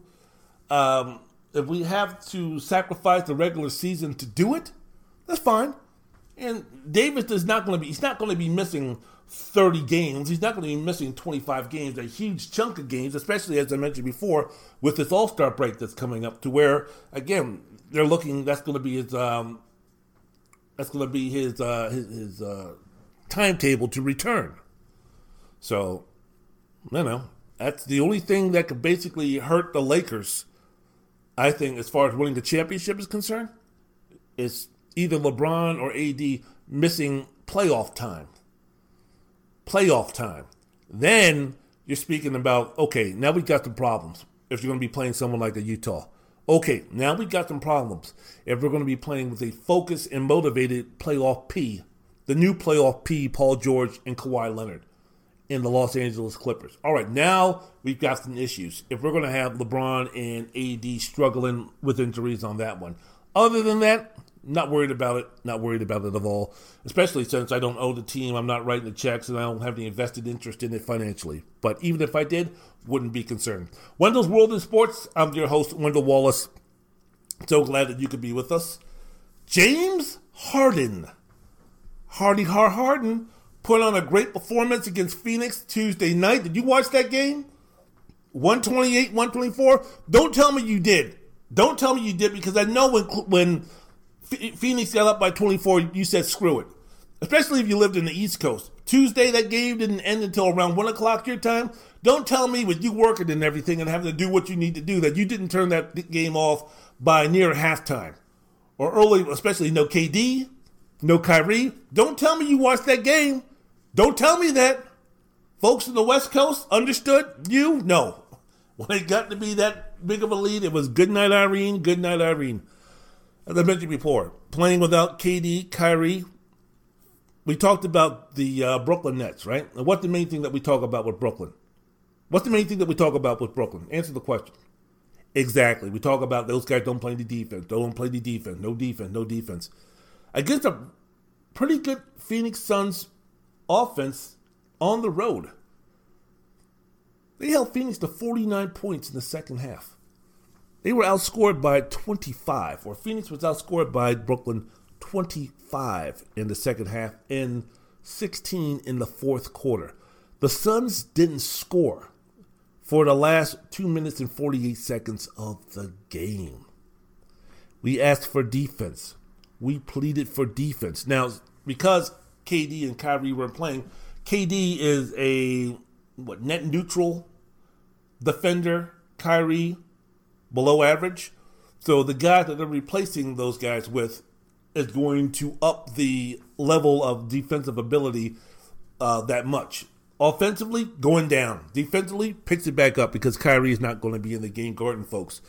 But great. I mean, it was the best win of the season for the Brooklyn Nets. Best win of the season. Why? Once again, even though they allowed 124 points in the game, in totality, the second half. Again, no Kyrie, no KD, but yes, the Brooklyn Nets can play defense. It is there. It is in them. And maybe this gives Steve Nash the luxury that maybe sometimes early in the fourth, beginning of the fourth, late in the third, when he substitutes Kyrie, that he can put in some defenders if he needs to substitute James Harden, which he needs to do because James ain't playing every day, ain't playing every game for 48 minutes. His name ain't Wilt Chamberlain. This ain't the 1961-62 season. But when he needs to take one of those guys out, he can put in the guy who he knows is going to be able to play some defense. The evidence was there, the game against the Phoenix Suns. So again, James Harden was incredible, awesome, 38 points, 11 assists, 7 rebounds. Brooklyn's now won 4 games in a row. They ended Phoenix's 3-game winning streak. Watching this game, and I remember I forgot who said it. The Brooklyn Nets has been on television so many times that I forget which announcer said what. But he was making the comment that he was talking to one of the coaches who used to coach KD, Russell Westbrook, and James Harden when they were all in Oklahoma City. And they were making the point that, our best playmaker on that team by far was James Harden. Now, we kind of forget that because James Harden went to Houston and, put up incredible scoring numbers. And the way that he played basketball, his shooting the basketball and everything really didn't lend itself to him showcasing his playmaking skills. But they were like, hey, man, when we were in Oklahoma City and we had that young squad, by far, without question, James Harden was our best playmaker. So I'm thinking to myself, we talk about James Harden. We talk about all time, all time this and all time that. We always talk about scoring because what he did in Houston, the numbers that he put up in Houston, the versatility that he had to score. He can score at the paint, he can finish, he can shoot threes, step back, good free throw shooter, all of those things, right? So we're always talking about James Harden in terms of his scoring skill is concerned. Paul Pierce, I think, made the comment that James Harden is the best scorer in NBA history because of the versatility of what he can do to put the ball in the basket. I said to myself after watching this game, and another evidence of what he can do playmaking-wise is what he did against the Golden State Warriors. Again, Golden State, not the greatest of defensive squads, but some of the dimes that he was giving to those guys, some of the sugar that he was dishing out to those guys for easy baskets. I think when everything is all said and done, I'm speaking about moving on to this season. Are we going to have to start expanding the talk about Harden being a scorer, an offensive guy, to maybe saying this guy might be the most versatile offensive player in NBA history? I hate putting in those absolutes, but when we speak about the greatest offensive players of all time, when they're in that club, when they're in the section, when they're in that sitting at that table, not only does James Harden have to be included, not only is James Harden VIP member of that club, he might be sitting damn near the head of the table. I can't think of anybody else, because you can make the argument that Michael Jordan was a better scorer, but just in terms of a playmaker. Now, Michael Jordan didn't need to play make. You're playing if you're playing in the triangle offense with Phil Jackson, really didn't need that much of a facilitator because the offense is based upon a lot of touching of the hands, the ball touching the hands, the move, the reading, and all those type of things. So, Kobe and Jordan really didn't have a chance to showcase their ability to play make. Plus, I think for them, their definition of playmaking was give me the ball and I'm going to shoot it and score. But I'm thinking of somebody else. I mean, Russell Westbrook, no. Oscar Robertson, who averaged a triple-double, no. Jerry West, no. George Gervin, no. Dominique Wilkins, no. I'm trying to think of guys who scored a lot of points. Kyrie Irving, no.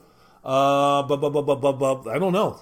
I can't think of a lot of guys who have the offensive versatility. Nate Archibald, who led the league in scoring and assists, no. Allen Iverson, no. I'm just thinking of the guys who put up a lot of points. But it's either you put up a lot of points, you do other things. Steph Curry, no. I think James Harden is one of those guys who, you know what, not only can I lead the league in points, I can also lead the league in assists.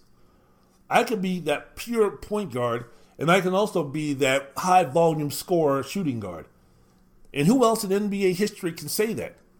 Again, Jordan, Kobe didn't have the ability to do that. I don't think one of them really even cared about developing that part of their games. I don't think Jordan or Kobe could be a facilitator or be that classic point guard. It's not in their DNA. They get the ball in their hands. As Jordan said during The Last Dance, if I'm having the ball in my hands, why do I want to give it up when I'm the most dangerous guy to put the ball in the basket? Why am I going to run an offense that's going to see Bill Cartwright getting a shot? Who would you rather have shooting the basketball, me or Bill Cartwright? So why are we going to be like yippee-yay about this triangle offense when there's going to be situations where you're going to have Bill Cartwright shooting the ball when it needs to be me? So with that mentality, and we know about Kobe's mentality, don't think that they would be equipped to be a guy or to be players that would be looking to average 9, 10, 11 assists per game and play that Mo Cheeks, John Stockton type of point guard. Wouldn't be good at it. Not in their DNA. Same thing with Allen Iverson. Not in this DNA. Not like same thing with Trae Young. Not in this DNA. Dwayne Wade was a shooting guard. Jerry West was a shooting guard. Dominique Wilkins, George Gervin, shooting guard. Dominique Wilkins, small forward. I'm just trying to think of guys who had the ball in their hands, were able to put the ball on the floor, get to the hoop, shoot jumpers, do all those type of things, small forwards, shooting guard, point guard. Really can't think of it. Really can't think of one other than James Harden in terms who had that high level of versatility to, once again, be that guy who can average 36 a game, also be that guy who can average 12 assists. And we're taking a look at James Harden. let me ask you this. The Brooklyn Nets, their expectations is to win the NBA championship, right? At the very least, make it to the Eastern Conference Finals, right? That should be, for the Brooklyn Nets, that is the bare bones, that's the only thing I'll tolerate type of expectations, right? At the very, very, very least, you have to make it to the Eastern Conference Championships. Anything else is a complete and utter failure, right? I think James Harden, not Kyrie or KD, is going to be the key for Brooklyn to reach those expectations. I think more responsibility is going to be put on Harden, with him now being the point guard. I guess Kyrie made that decision, right? But I think James Harden is going to be the key. As James Harden goes, so will the Brooklyn Nets. Not KD and not Kyrie. Especially when you're talking about who is more reliable. Because take a look, for instance, example of tonight's game against the Lakers. Kevin Durant isn't playing. He's missing the game because of a hamstring injury. Not because of rest, not because of load management, not because of fear of sore Achilles or anything like that. It's another injury that's caused Durant to miss a couple of games. The Nets are going to get Kyrie Irving back. He was listed as probable after missing their last game with lower back tightness. But this is a situation with Kyrie. Not only are we speaking about from the physical standpoint of, Kyrie has missed some games throughout his career because of injury, has missed large chunks of the season because of injury, having to do surgery and all that type of stuff. But mentally, who knows, man? Now, taking a look at the way Brooklyn's playing, taking a look at the way Kyrie has been interacting with his teammates on and off the court in terms of when he's not playing, sitting on the bench, when he is on the court, he seems to be into it. He seems to be really digging it. He seems to be fully invested. But that's this month. That's this game. That's this day. That's this moment in time. That's this second. History has shown we don't know what we're going to be getting from Kyrie from day to day. We don't know, especially I don't know because I'm not around the guy. But we don't know what sets him off. We don't know what gets him moody. We don't know what makes his mind wander. We don't know what makes him, disengage. We don't know. It could be something that he saw on television about a situation concerning Black Lives Matter. It could be a situation where he's talking to somebody and someone says something, poetic and prophetic that makes him go, you know what? In the world that we live in, I don't think basketball is really that important. I mean, we don't know. He might hear something. He might hear a lyric in the song. We don't know. That might make him just kind of like, I don't know. I might need some time to genuflect and reflect and do all these things. I don't know. We don't know. His teammates don't know. His coaches don't know. We don't know if today Kyrie's going to be walking into the building and walking into the locker room and addressing his teammates. What's up, y'all? What's going on? This, that, the other. This, that, the other. Joking, smiling, laughing. KD, Jay, hey, coach, this, that, and the other. We don't know if he's going to be doing that today, or we don't know if he's going to walk into the locker room and not say anything to anybody. We don't know. That's been his MO. That was his MO with Cleveland. That was his MO with Boston. We don't know. We don't know. So, I think just in terms of reliability is concerned, and James can be a little, what's the word I'm looking for here? Unique in his personality? Eccentric? Something like that? But James Harden is going to play every game. He wants to play every game. And he doesn't mind playing a lot of minutes. So in that situation, when you have the injury situation of KD and Kyrie and everything like that, I think as far as reliability is concerned and trust in that department, I think it's clearly James Harden. So Brooklyn right now, they're 18-12. They're 1.5 games behind Philadelphia for the best record in the Eastern Conference. Their next 7 games, they got the Lakers tonight, then they got the Clippers on Sunday. That's an ESPN game. I'm hoping that both Kawhi and Paul George are available and Kevin Durant's available. That would be nice. Then they fly back to Brooklyn, where they got Sacramento, Orlando, Dallas. Again, Luka versus KD. That would be a nice game to watch. Then they are on the road to San Antonio and Houston, and then it's the All-Star break. So there's no reason, if you take a look at that schedule, that the Nets can't be somewhere around 23-15. But I just like the direction that the Nets are going in now. Hell, tonight they could give up 100. They could give up 150 against the Lakers. I can be right back to where I was before about how they're going to stop Joel Embiid in the post in the playoffs and those type of things. But as of right now, hey man, and I think we're gonna have to have this discussion. I'm not gonna do it on this podcast because I got to keep moving to college basketball. But I think on the upcoming podcast that I'm gonna throw this out to you. Hey man, can an NBA team win a basketball title like this? Where they're just going to say, screw it, let's just go ahead and outscore everybody? Because there's been a lot of norms in the NBA that have been broken, right? I mean, norms are made to be broken. And some days these norms are going to walk all over you. You had for the longest of times, you couldn't win an NBA championship without a big man. You take a look, Bill Russell, Wilt Chamberlain won a couple. George Mikan started off by winning 4 or 5 championships. Russell 11 and 13, and he was able to beat the Lakers dozens of times with Jerry West and Elgin Baylor. Why? Because the Lakers never had anybody that could go up against Bill Russell. Then, you had a situation, Dave Cowens and Kareem Abdul-Jabbar and those guys in the 70s, they won championships. And then, of course, the Lakers in the 80s having a 6'9" point guard and throwing the ball into Kareem. They won championships, going up against Boston with Larry Bird and Robert Parrish and Kevin McHale. Those two low-post players, they won championships. It wasn't until Michael Jordan came around, and it really wasn't until Isaiah Thomas really broke that trend. Bill Laimbeer was a jump-shooting center. John Salley was more of a back-to-the-basket, protect-the-basket type of guy. Dennis Rodman, his main responsibility was rebounding, but the thing that the players that made that engine go in terms of the Pistons being successful, how about that? Engine go Pistons, very nice. But the Detroit Pistons, what made that engine go, I'll say it one more time, was Isaiah Thomas, Joe Dumars, point guard, shooting guard, who just happened to get some help from Bill Laimbeer, 6'11", John Salley, 7 feet tall, James Buddha Edwards, 7 feet tall.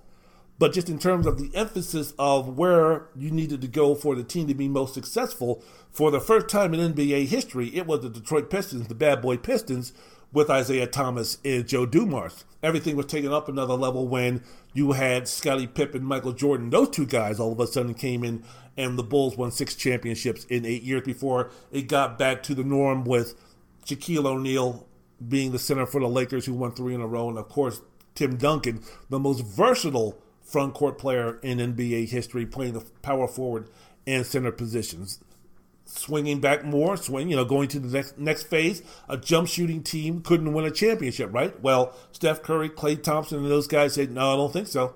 We can go ahead and win ourselves a championship. So what I'm trying to say through all this meandering is the fact that there's no one solid concrete thing in terms of what you need to do to build your team, except get the best talent available and hope that it's otherworldly, and hopefully that we can, reach the expectations and potential of that talent, which will allow them to win a championship. And we'll work around that talent to fill in their weaknesses, but overwhelmingly riding that talent to a championship. Now, if that comes in the form of a 6'1" point guard, so be it. If that comes in the form of a 7'2" center, so be it. But it's all about the talent, but yet and still, where does that talent go in terms of the position that they play that will have that team be the most successful, right? Right? Big man, point guard, shooting guard, guard combo, forward, small forward, power up, shooting guard combo, center, small forward, all that type of bullshit. So now, with the Brooklyn Nets, can you win a championship playing this way? Can you win a championship where you have 3 guys who are all about scoring, or I shouldn't say scoring, who are basically offensive geniuses? When you speak Durant, Kyrie, Harden, they're geniuses on the offensive side.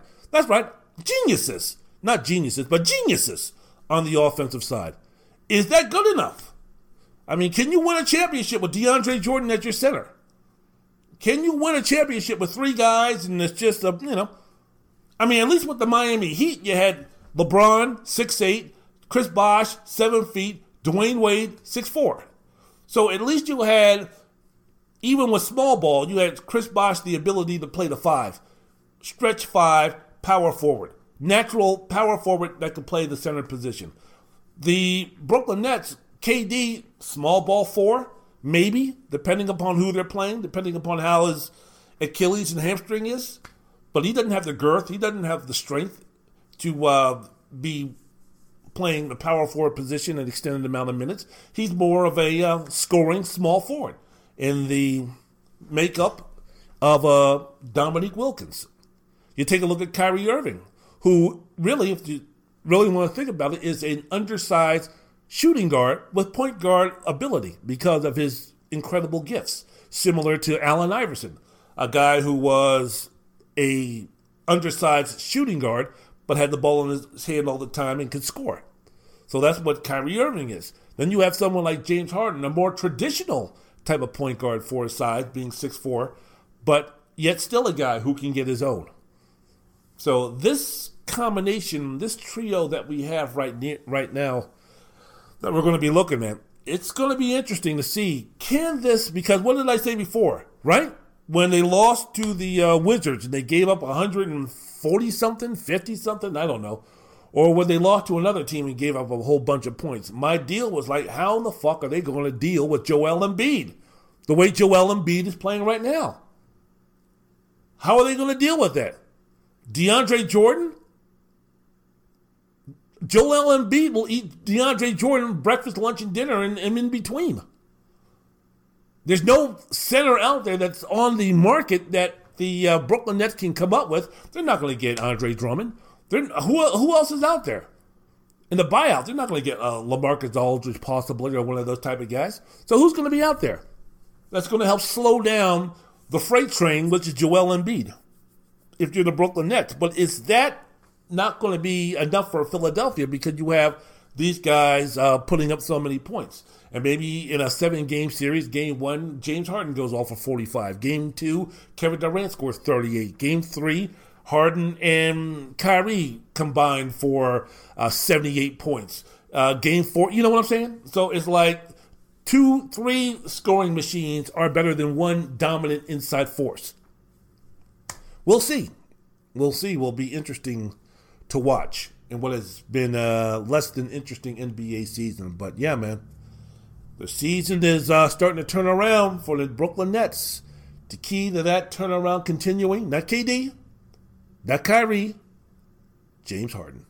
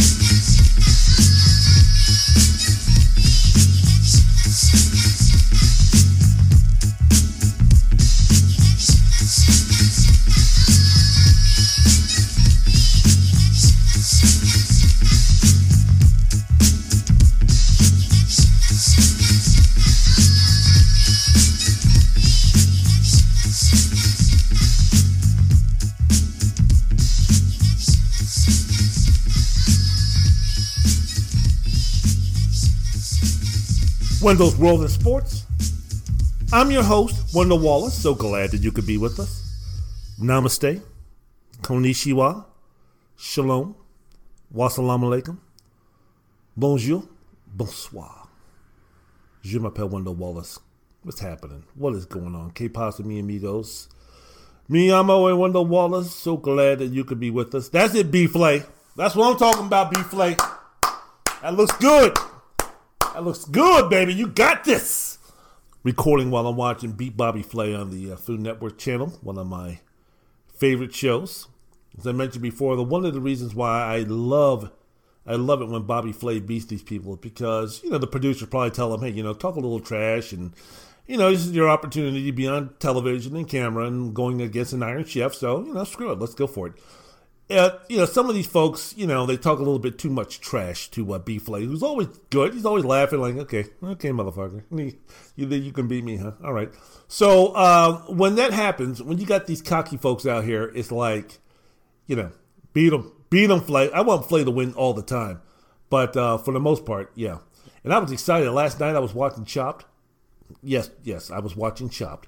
And it was an old show. It was like in the mid-afternoon before Osaka and Serena and Houston and Philadelphia and the game started.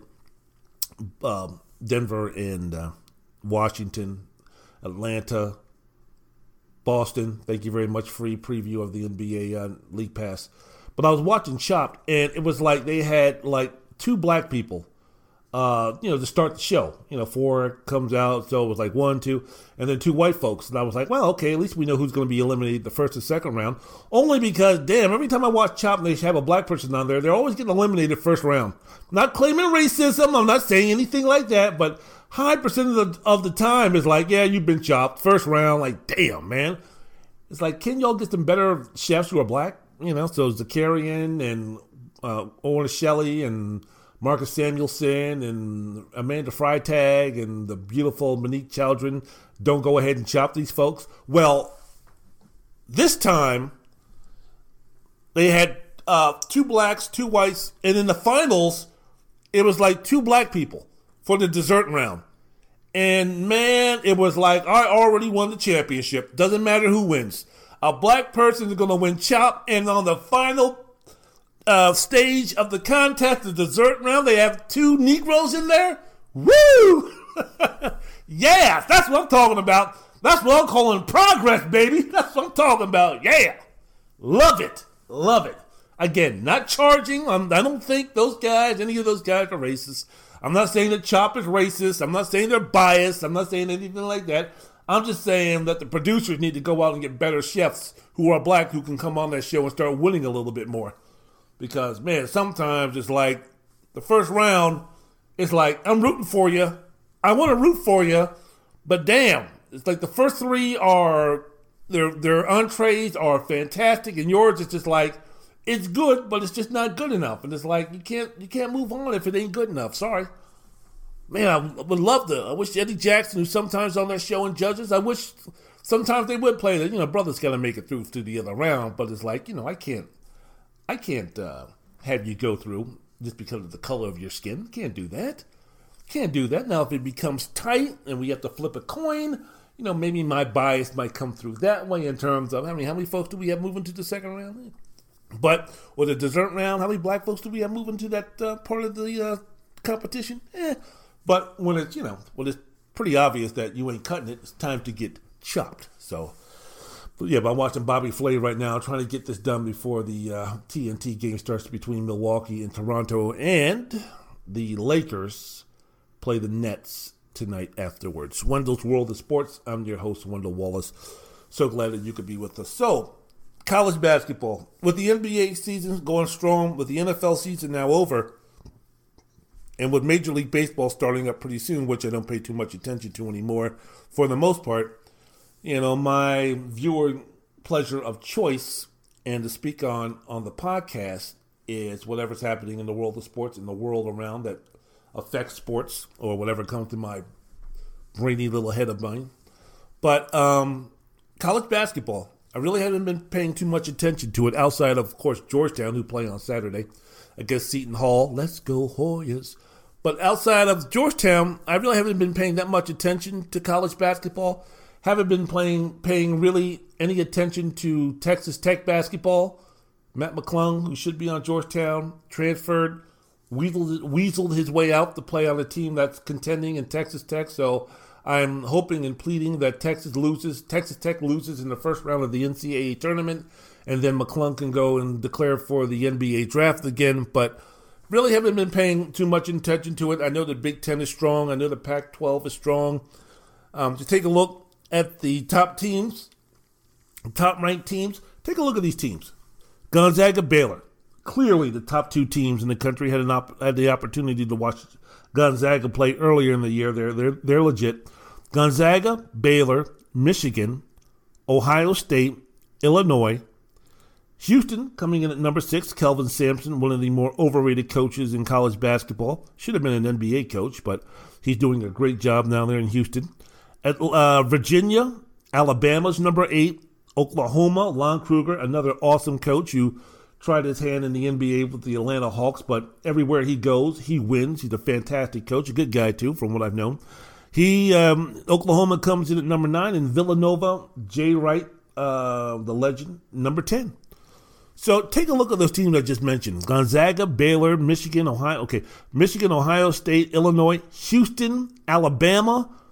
No, we're talking about basketball, not football. Alabama in the top 10 in basketball. Oklahoma, again, not talking about football, talking about basketball, coming in the top 10. Villanova.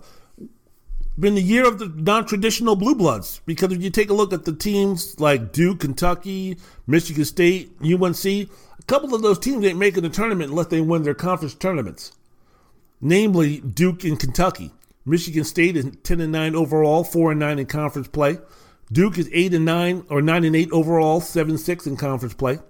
Kentucky, 7-13 overall. 6-7 after a 2-game winning streak in conference to make it 6-7 in conference play. That's the lowest they've been since the 1926-27 season in terms of their record as it stands right now. North Carolina, 13-7 overall, 7-5 in conference. They're on the inside looking out, but they're closer to being out than they are to being a solid in. And other strong programs who have been struggling. Indiana, one of the 5 schools that's won at least 5 national championships. They're in jeopardy of missing their 4th consecutive tournament, and they're 12-9 overall. Big win, I think it was it last weekend against Iowa? They won at Assembly Hall, but they're 12-9 overall. Kansas, currently ranked 23rd with 3 number 1 seeds in the past 4 tournaments. They're looking at somewhere around a 5 or 6 seed, which would be their lowest since 2000. Preseason rankings, take a look at the preseason rankings. Kansas was ranked number 6. They're currently 23rd. Kentucky was ranked number 10 in the country coming into the season. They're not going to even make the NIT tournament. Duke was ranked in the preseason number 12. They're on the outside looking in. Michigan State on the outside looking in. They were ranked 13th in the preseason. So this wasn't a projected down year for those teams. In fact, it was, I guess you could say in some ways it was projected that they would be down this season, because normally when you speak about Duke and Kentucky and Michigan State, that those teams are normally in the top 5. So for them to be outside of the top 10, I guess you consider that for those programs to be a quote-unquote down year. Well, those teams, namely Duke, Michigan State, and Kentucky, in North Carolina, they're not even ranked in the top 20. So Duke, Kentucky, Kansas, North Carolina, at one time, those guys were completely out of the top 25. That hadn't happened since 1961. They've combined to win 54% of their games this season. That's the lowest collective percentage for those teams since the 1915-16 season. Do you know that North Carolina plays Duke on Saturday? Are you interested? Are you pumped? Do you care? I mean, both teams are unranked. They're going to be playing in an empty arena. Mentioned before, both unranked for the first time since 1960. The February 6th matchup with the lowest TV rated in audience for this series in the last 14 years. The first time that Duke played North Carolina. That's where college basketball is right now. Oh yeah, and their most prized freshman, Jalen Johnson, he opted out. He's quit the team. He's going to get ready for the NBA draft. 6'9" player, potential lottery pick, but he can't shoot worth a lick. Really doesn't step up big games. So that's where Duke and Kentucky and North Carolina and all these schools are. And this is like the second year where North Carolina, last season, they finished the season under 500. And that's with Cole Anthony coming in. Many people thought that he was going to be a top 3, top 4 pick in the draft. He slid all the way down to Orlando. So I think what the data proves and it's showing. Again, when you're taking a look at schools like the non-traditional powers. Now, Gonzaga has been, I guess you could say, Gonzaga has been the Kentucky and Duke rolled into one in terms of mid-majors are concerned because they're no longer considered a mid-major. I don't care what era we're talking about. Ever since Mark Few took over that program from, I believe it was Dan Monson, who decided that he was going to go for greener pastures and more money, put Gonzaga on the map, and then he went to a Long Beach State. But, he was the one that got that ball rolling, and Mark Few was the one that took it to astronomical levels. Gonzaga is the powerhouse. Gonzaga is now with the recruitment and, getting Jalen Suggs, who's going to be a number 1, number 2, at the very worst, number 3 pick or number 4 pick in the NBA draft. They're, supposed to be the favorites in landing Chet Holmgren, even though I pray every night to the almighty being that he go to Georgetown, who's on his short list of schools that he's considering. But the main school, or the school that's most likely to get the number 1 player in high school this season, Chet Holmgren, is Gonzaga.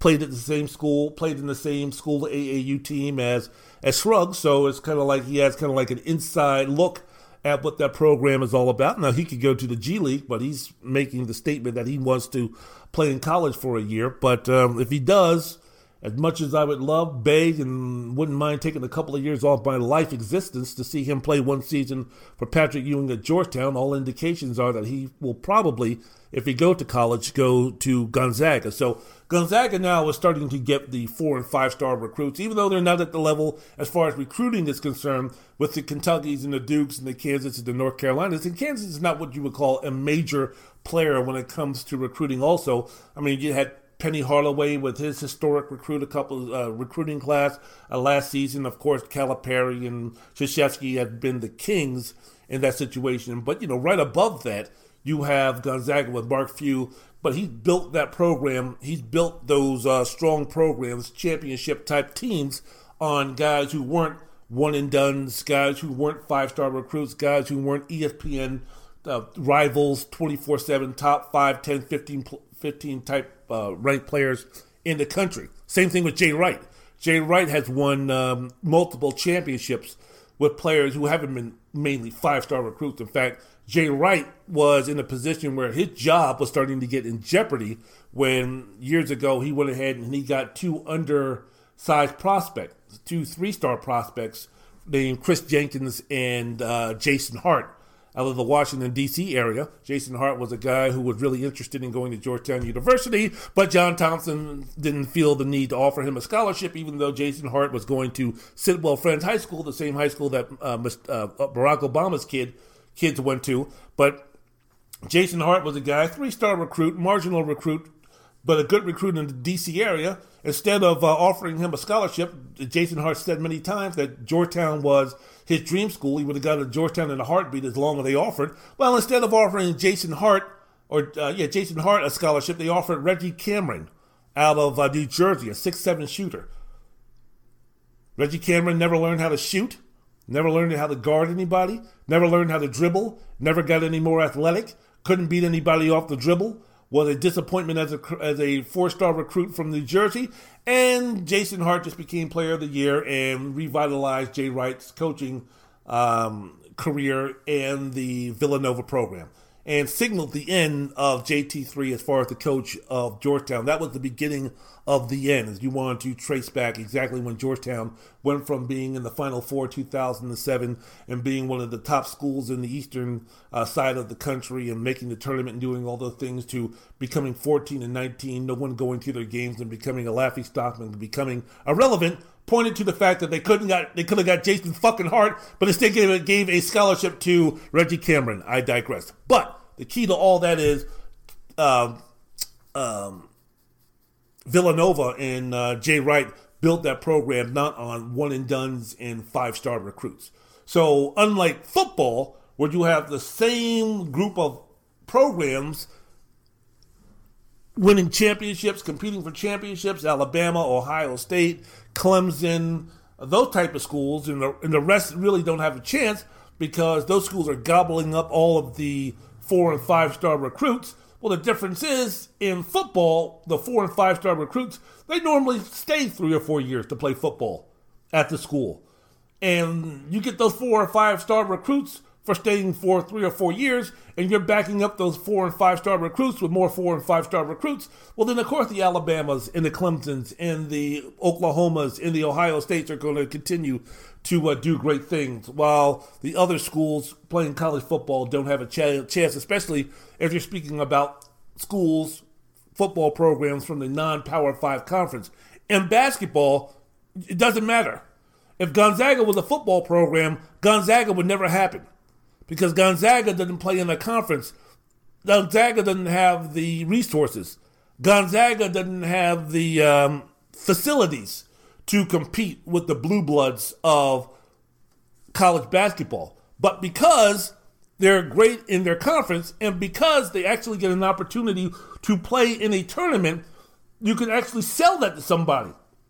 Instead, if you're a college football program and you're being recruited by, say, Iowa State or Mississippi or Oregon State or one of those schools, or Georgia Tech, if you're being recruited by one of those schools, you ain't ever going to play in the college football playoffs.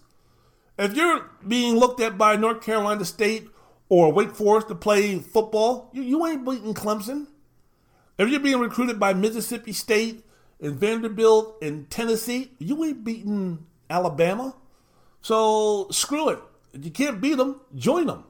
Well, when you're speaking about Gonzaga and other of these basketball programs with 68 teams being in a tournament to compete for a championship, well, you have a much better chance.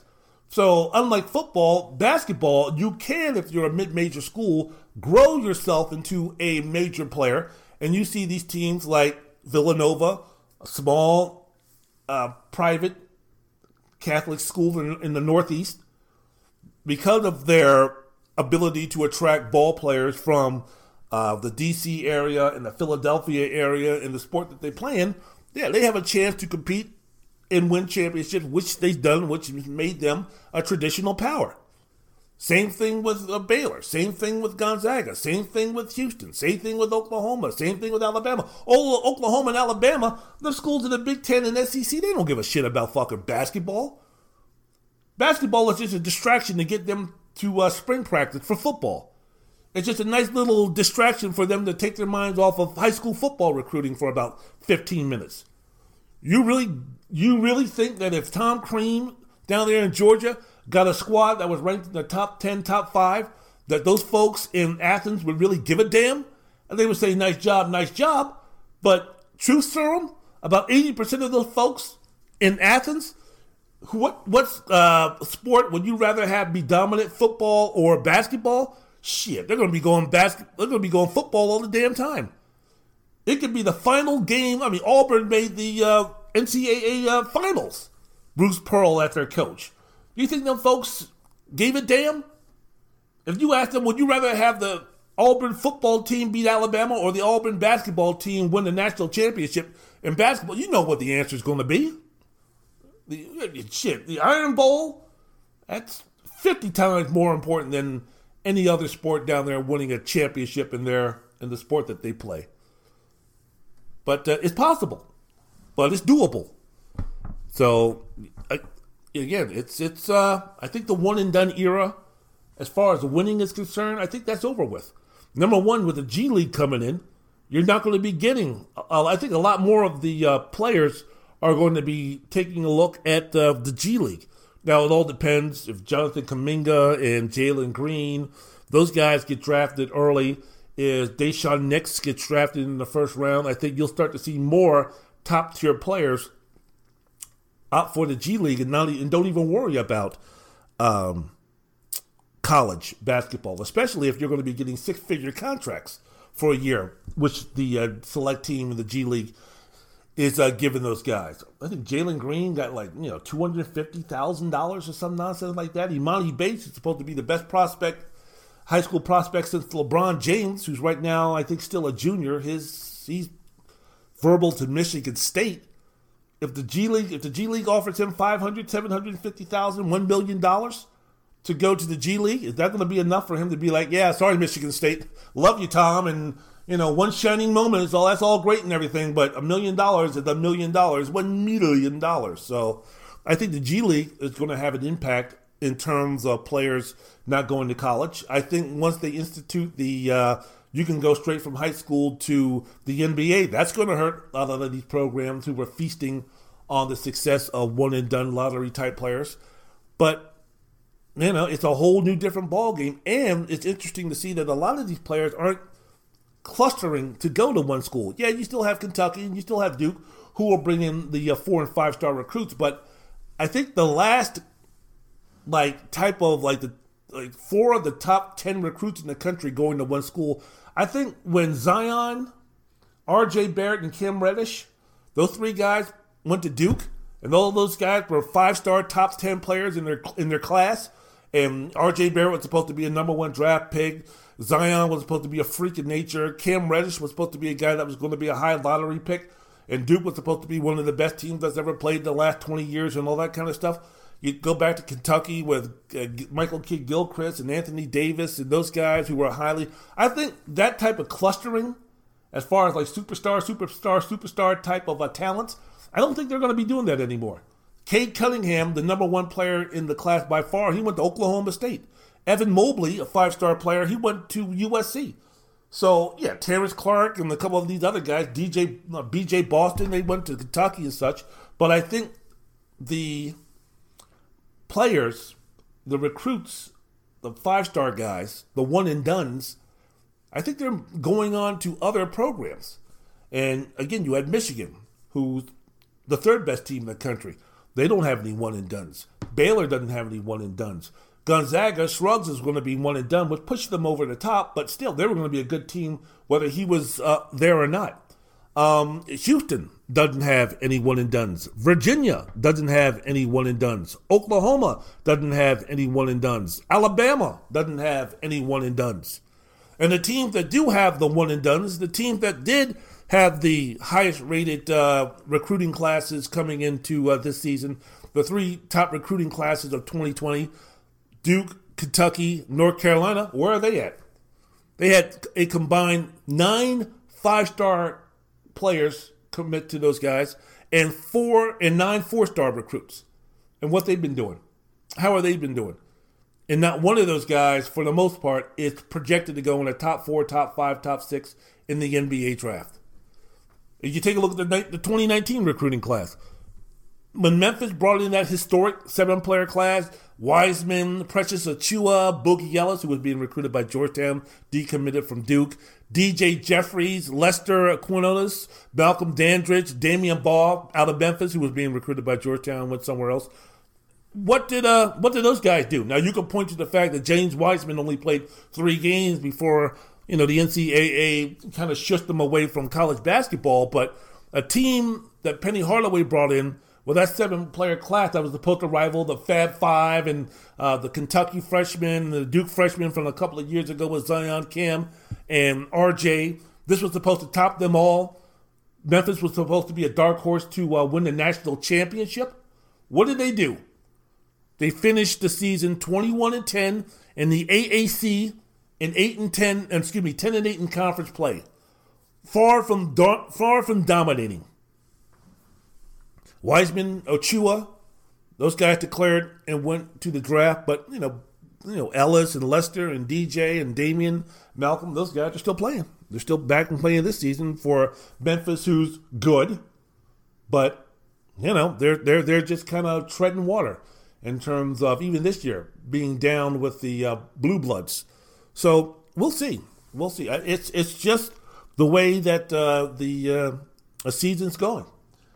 So as I get more engrossed and more paying attention more to college basketball, interested to see exactly who's going to be coming to the forefront and if any of these teams that are on the bubble, like a North Carolina or a Duke or something like that, can actually make a move and get themselves in a position where they can make some noise in the NCAA tournament. If they make the NCAA tournament, I doubt it. New age in college basketball. The Blue Bloods, the one-and-done schools that found success so many times throughout the years. For right now, and I think moving on, That era is done.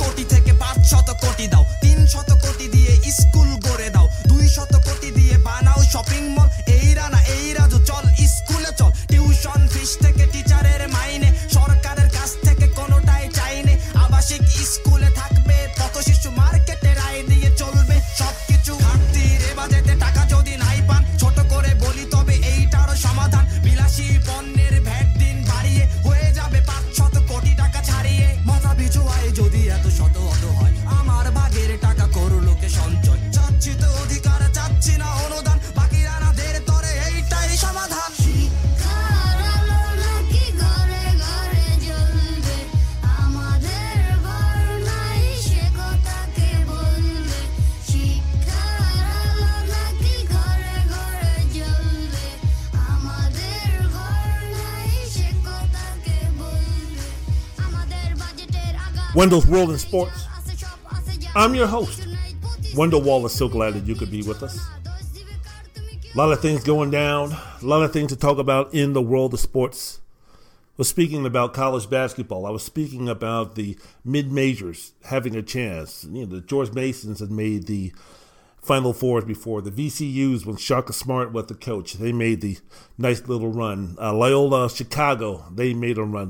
We've seen this before in terms of the major difference between college football and college basketball because of the 68-team tournament, because of just the sport in general, the differences of the sport that the mid-major and other schools can build themselves up. Gonzaga went from being a mid-major to a school that's now one of the elite, if not the elite, college basketball program in the country. You take a look at the Big East, and you take a look at Dave Gavitt, the commissioner, the founder of the Big East, and you had schools like Georgetown and Villanova and Seton Hall and St. John's and those schools, those small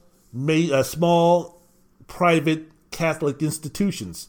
And now you take a look at the Big East Conference, and you take a look at those schools and the fact that those guys have an opportunity to win championships. Villanova taking advantage and winning championships. So the size of the school really doesn't matter. The budget of the athletic department doesn't matter. It plays a role, no doubt about it, but that's not the end all, the be all. Georgetown had much better success when they didn't have the Thompson Center than when they had the Thompson Center. Now that is something for them to turn things around. But as I mentioned before, it's not the end all, the be all like it would be for a training table and the buildings and everything for a college basketball program. You see these unbelievable training facilities at Oklahoma, in Alabama, in Clemson, in Ohio State, and all those type of things. How's the Clemson basketball program done with the amenities that's been awarded to them by the football, on the sweat and the success of the football program? Still hasn't helped Clemson become a major player in college basketball. But I bet you one thing, you can take the most dormant of college basketball programs and bring them in of John Calipari, and they can turn them around. They can turn them around very quickly. So those are the things that I'm talking about in terms of, college basketball moving forward. The Blue Bloods, the teams that have been used traditionally to winning championships, those times are a-changing. And I was thinking about this the other day when I was taking a look at something that I read, and was at first, when the news first came out, I was like, oh yeah, hooray, oh yeah, And it kind of, because of COVID and just life in general, it's just kind of I've forgotten about it. And then I just kind of did an update, and when I read the story, I was like, damn. This is the most disappointing story in college basketball this season, and the ramifications could be majorly negative for this situation. Howard University announced last Tuesday that it was suspending basketball activities for the rest of the season after COVID-19 related issues. The program had been shut down since the middle of December. Howard has played just 5 games this season, with his only win against Hampton on December 18th. In fact, that's the last time the team played. And the Bisons are the only team in Division I college basketball that failed to play a conference game this season. 11 games were either postponed or canceled. One of them was a highly anticipated nationally televised game against Notre Dame that was to be played on Howard's home floor. God. Howard's first shutdown for COVID-19 related issues was announced by the school on January 8th, one day before its scheduled home game against Delaware State. And at the time of the announcement, the program had already been shut down for nearly a week. And I read the story in The Undefeated, and a source told The Undefeated that the positive test was confirmed after the team returned from Christmas break. Now, why is this such a big deal? Who gives a damn about Howard University? Who gives a damn about Howard basketball? They haven't done anything. They're inconsequential.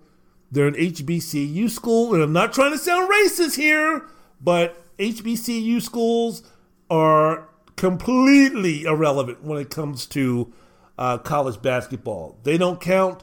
They don't exist. All of those things. So why is it a big deal that Howard University, Wendell, is shutting down its basketball program? Who gives a flying fuck? Well, this is the reason why. Because this might have been the one and only chance for an HBCU school to ever be semi to somewhat relevant in college basketball. This was a movement that was supposed to be happening, and it didn't even start, and it ended before it began. Makur Maker, if you remember, was the first ESPN 100 player. He was the 5-star recruit, ranked number 16 overall in the class. He was the first ESPN 100 top player to commit to a historically black college and university, or as we say, HBCU. He had offers from Kansas, Kentucky, UCLA, Auburn, all of these high major programs, and he went to Howard. And this was supposed to be the deal. This was supposed to be the guy. This was supposed to be the Jackie Robinson. This was supposed to be the person who was going to, we always hear about breaking color lines, right? Breaking color lines. Who was the first black player in the SEC? Who was the first black player to attend this historically white institution? Who was the first black player to break into this league and break into this, that, and the other, right?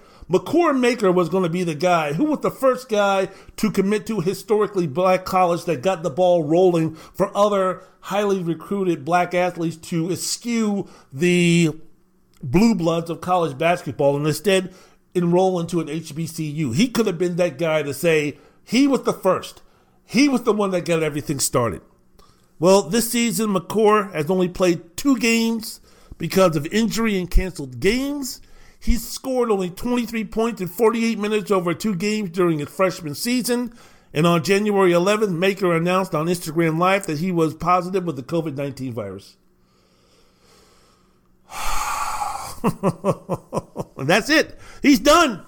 He's done. And the news that Makur was going to Howard University, that got played on every talk show, national talk show. That got played on First Take. That got played on the Mike Greenberg show. That got played on the Shannon and Skip show. That got played on Tyranny and Barber. That got played on the Nick Wright show. That got played on all of those deals. ESPN was talking about it. TNT was talking about it. I mean, it was news. It was news. And that was going to catapult the historically black colleges to possibly, maybe, going ahead. And this wasn't going to be a situation where all of a sudden North Carolina A&T and Prairie View and Delaware State and Coppin and Maryland Eastern Shore and Virginia State and all. It wasn't all of a sudden that those schools were going to start recruiting like Kentucky and Duke. Then all of a sudden now you were going to have recruiting classes compared to Memphis and North Carolina and Duke and Kentucky. That wasn't going to ever be the case. But damn, it was going to be the case where just like Gonzaga started, small steps.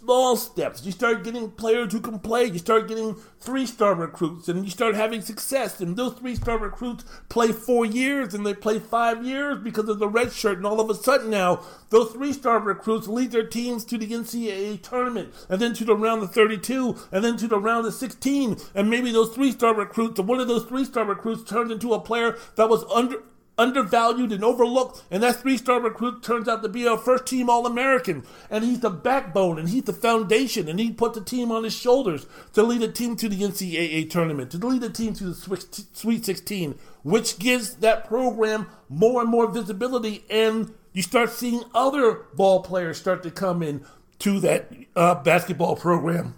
And the program grows, and it grows, and it grows. So maybe it becomes a Wichita State. So maybe it becomes Siena. Maybe it becomes one of these mid-major schools where, on a year-to-year basis, they ain't going to be winning championships. On a year-to-year basis, they're not going to be making the Final Four. On a year-to-year basis, they're not going to be out-dueling Kentucky and Duke and North Carolina for recruits. But year after year after year, they're going to be a team that's going to make the tournament. Year after year, they're going to be a team that's going to be able to win games. Year after year, they're going to be a team that might have the ability to win multiple games in the NCAA tournament. Year after year, they're going to be somewhere in the top 25, whether it be ranked number 18, ranked number 21, ranked just right outside the top 25, meaning they're going to be relevant in college basketball. That's what, hopefully, the impact of McCord Maker was going to have on Howard University, which would lead to other top-tier recruits maybe giving the HBCU schools a harder, more realistic look, more respectable look. And look, Howard University with McCord Maker wasn't going to all of a sudden make the NCAA tournament this year. I've seen Howard University play Georgetown year after year in college basketball. That team is horrible. That team is terrible. Georgetown, who isn't any good this season, played Coppin State, beat them handily. Juan Dixon, the guard who led Maryland to its only championship squad with Lonnie Baxter and Gary Williams was the coach. He's coaching down at Coppin State. That team was terrible. That team is horrible. Terrible. Bad coaching, bad players, bad offense, bad everything. For going up against a Power 5 school or a school in one of the conferences where it can produce a national champion. Terrible. Terrible. So this wasn't something where this was going to be overnight. But the hope was that McCord was going to come in and he was going to average maybe 18-11, maybe 17-9. Howard was going to win some basketball games, maybe get close to 500, maybe get a little bit over 500, maybe go ahead and qualify for, if not the NIT, maybe the CBI, maybe a tournament where once again they can get more exposure, they can get on television a little bit more. That was the hope for Howard University. And ESPN coming to the home court of Howard, televising that game, nationally ranked game, that would give Howard that shine, which in turn, would give the whole HBCU, which would give the whole MEAC conference that shine. McCord could have done for Howard and for the MEAC and for HBCU schools what Joe Namath did for the AFL back in the day. But there was no Super Bowl for the Howard University team to play. There was no equivalent to that. Why? Because of COVID and other things. They're done after 4 games. After 4 games. After 4 games. Haven't been seen. Haven't been heard. Haven't been thought of. Haven't been cared. Nothing. Even back in D.C., it was a story for maybe a half an hour and that was done. That was it. Talking about Chocolate City. And even though Chocolate City is no longer the Chocolate City that I knew of, because you had a lot of folks who are vanilla moving in, which could make it maybe milk chocolate. Instead of saying Chocolate City, it's now Milk Chocolate City. But yet and still, Howard University, a strong, historic black university. Their basketball team goes under after the high expectation of getting the opportunity to get their name and face and likeness and everything out there. Done, finished, done. Thanks for coming. So for the 2021 season and their 4 games that they played, Howard lost 3 of their 4 games. Lost their first 3 games in the Paradise Jam. 2 of them were mid-major programs, Belmont and George Mason. The other one they lost to a Division II school, Queens College. Queens College. Howard University with McCord Maker. 5-star recruit. Losing to Queens College. Queens College. Queens College. McCord only played 2 games, man. Scored 11 points, grabbed 8 rebounds in his college debut. Scored 12 points and 4 rebounds in the loss to Queen College, Division II Queen College. played just 19 minutes against that Division II school. And after that, it was announced that he was being shut down because of a hip injury. I mentioned before he got COVID. Goodbye. Season's over. Thanks for coming. Thanks for playing. What's he going to do now? Is he going to transfer? I'd rather have him just go to the NBA draft. Thonmaker is his brother. Thonmaker was a guy drafted by, I believe, the Bucks, first round, who kind of went the similar route that his younger brother did, or his younger brother followed in the footsteps of his older brother in terms of these were guys originally born in Africa, then they went over to Canada, and then they went to a couple of prep schools here in the States, and a lot of, I think Thon sat out a year, or he got a loophole because he was 19. So because he was 19, he didn't have to. He could be eligible for the NBA draft right out of high school. He didn't have to wait a year.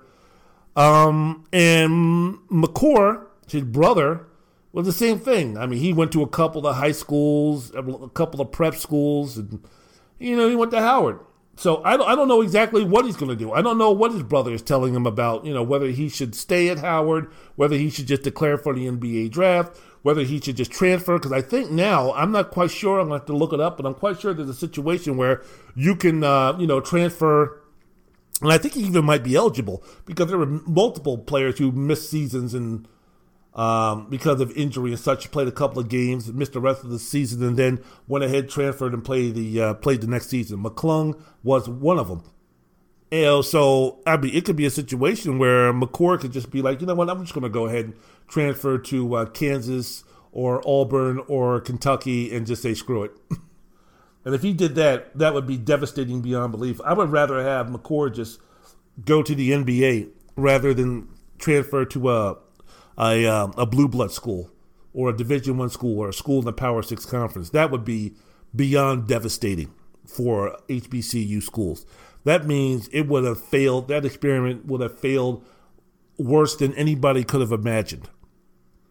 So, man, it just sucks. The season for both McCord and Howard has been a complete and utter disaster, which means for HBCU schools in general, it's a complete and utter disaster. Just horrible. He was supposed to be an impact player. He would turn around the fortunes of a team that won just 4 games last season. Howard hadn't had a winning season since 2001, 2002, y'all. They hadn't made the tournament since 1990 flipping 2. The school with the most attractive, sexy, beautiful women walking on that campus in any college campus in any part of the country is at Howard University. If you don't believe me, I don't give a damn who you are. Hispanic, Asian, white, I don't give a damn who you are. Go on that campus and walk around.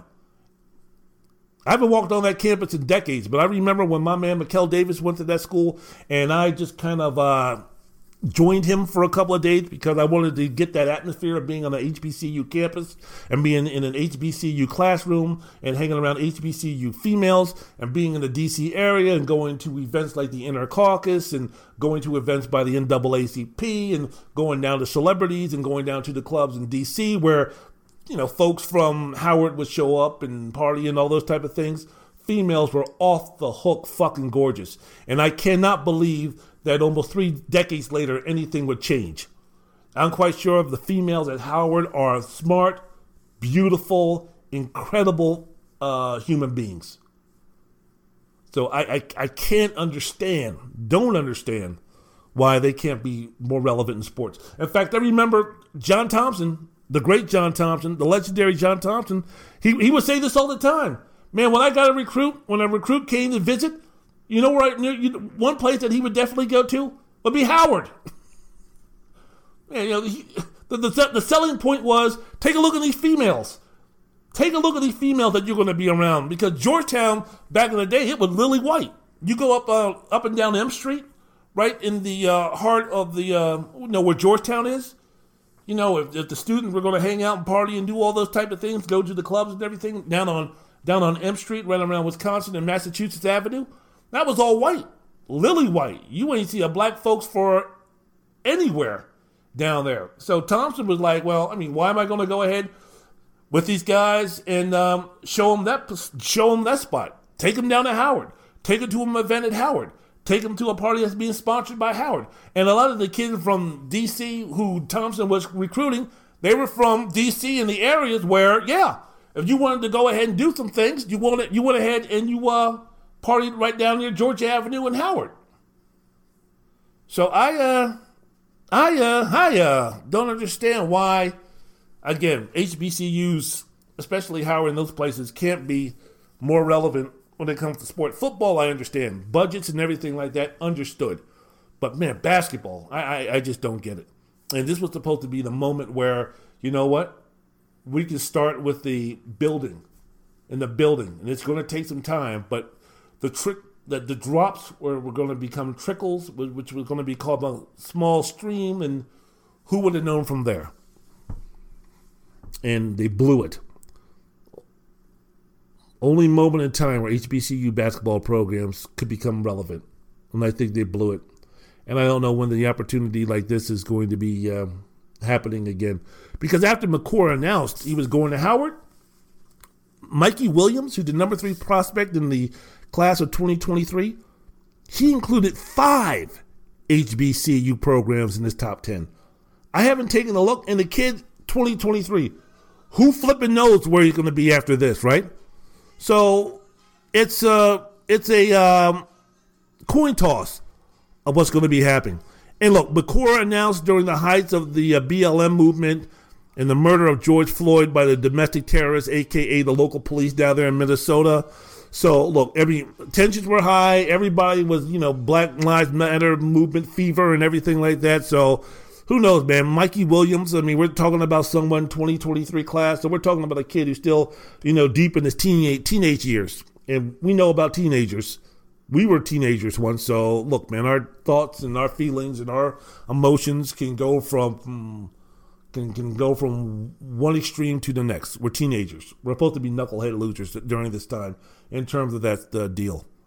But how will this season impact his and other 4- and 5-star high school recruits thinking about going to an HBCU school? Has the emotion worn off? Because, that's kind of like what we do. We're all gung-ho. Hey, this, that, and the other. This is going to be great. This, that, and the other. And then, time just kind of moves on and something else happens. And, for these guys, it's like, man, George Floyd, I can't believe that shit. We're marching, we're protesting, we're doing all these things. Black Lives Matter, this, that, and the other. Treat us like a man, blah, blah, blah, blah, blah. And all of a sudden, Coach Krzyzewski calls, and you're like, okay. Yeah, I'm going to go to HBCU. I'm going to represent them. I'm going to keep it real. John Calipari's on the phone, and he wants to offer me a scholarship.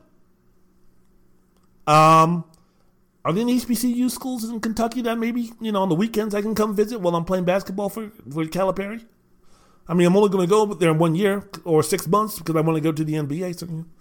So that's the deal. And I don't know exactly what's going to happen. I don't know exactly what the ramifications are, but all I know is that the HBCU schools missed a great opportunity. The SWAC, the MEAC, and you got this NCAA tournament, big fucking deal. The SWAC and MEAC are the 2 Division I conferences comprised mainly of HBCU schools that are routinely ranked among the worst men's basketball leagues in the country. The conference champions are always sent to Dayton to play in the first round, the first 4. You can't even consider that to be part of the tournament.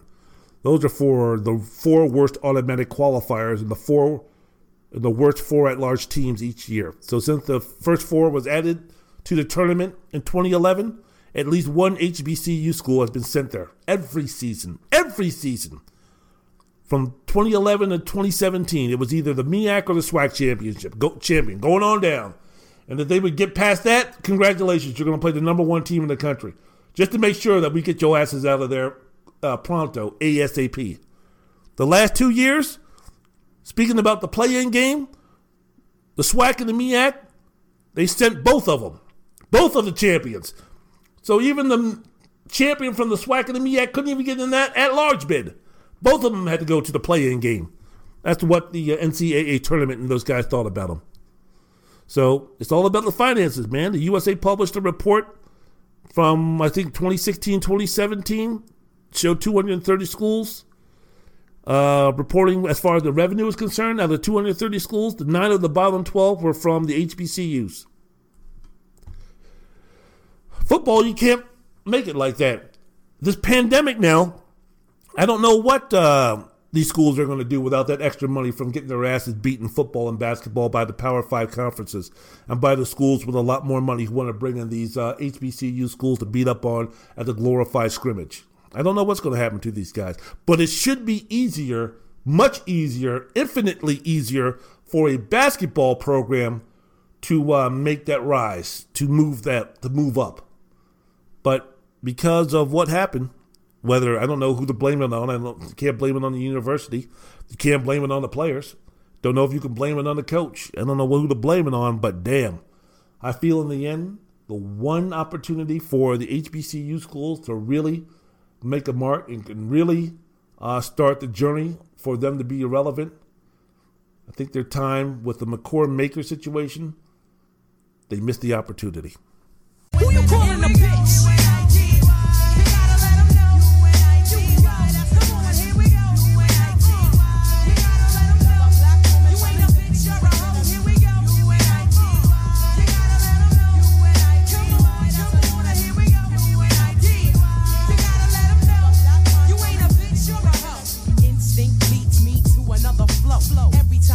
Brother, call a girl a bitch or a hoe. Trying to make a sister feel low. You know all of that got to go. Now everybody knows there's exceptions to this rule. I don't be getting mad when we playing, it's cool. But don't you be calling me out my name. I bring rap to those who disrespect me like a dame. That's why I'm talking. One day I was walking down a block. I had my cut off shorts on, right? Cause it was crazy hot. I walked past these dudes when they passed me. One of them felt my booty, he was nasty. I turned around red, somebody was catching a rat. Then the little one said, yeah, me, bitch. And laughed. Since he was with his boys, he tried to break fly. I punched him dead in his eyes and said, who you calling a bitch?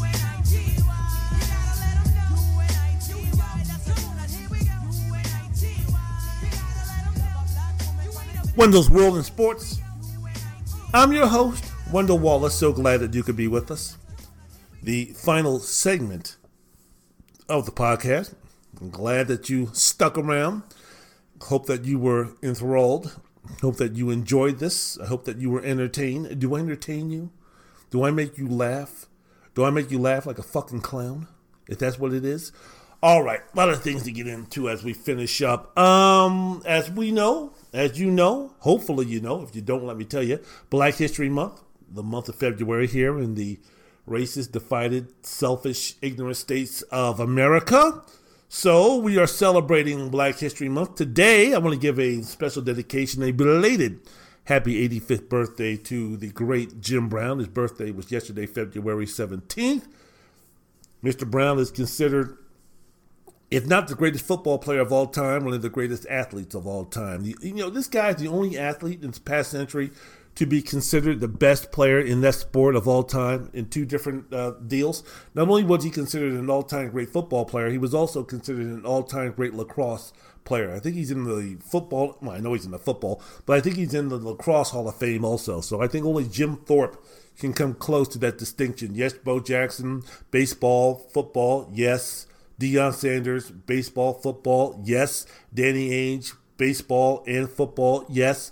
Tim Tebow, never mind him. But, when it comes to the Hall of Fame, Brown is in two sports Hall of Fame. So I think when we talk about dominance, and I think because Jim Brown was playing in the 1960s, and I know folks now who do podcasts, I know they think that sports really started in the 21st century or maybe in the 1990s. So, anything before 1980 is considered archaic and, no good and everything like that. But when you're just speaking about dominance, when you're speaking about any type of era where an athlete dominated his sport, you can talk about Tom Brady with his 7 championship rings. You can talk about Michael Jordan with his 6 championship rings. You can talk about Derek Jeter, what he did, how many championships he won, World Series that he won with the New York Yankees. You can talk about Mario Lemieux. You can talk about Wayne Gretzky. You can talk about Sidney Crosby. You can talk about all of those great hockey players. I don't know if anybody, maybe outside of Gretzky, I don't know if anybody dominated their sport, professional sport, more than Jim Brown did when he was playing in the 1960s with the Cleveland Browns in that era of NFL football. And if you want to take a look at who he was and what he was all about back then, when you're speaking about the athletic gifts that he had, a man who was 6'2", weighed 230 pounds, chiseled muscle and all those type of things, the equivalent of what Jim Brown would be today as a running back in the NFL, if you want to equate that to what he was and how dominated he was and how dominating he was just physically from, if you want to compare it to today's football, it's almost like if there was a running back who had the attributes, physical attributes of LeBron James in terms of height and size and weight and strength and girth, only even more in terms of strength and girth and everything,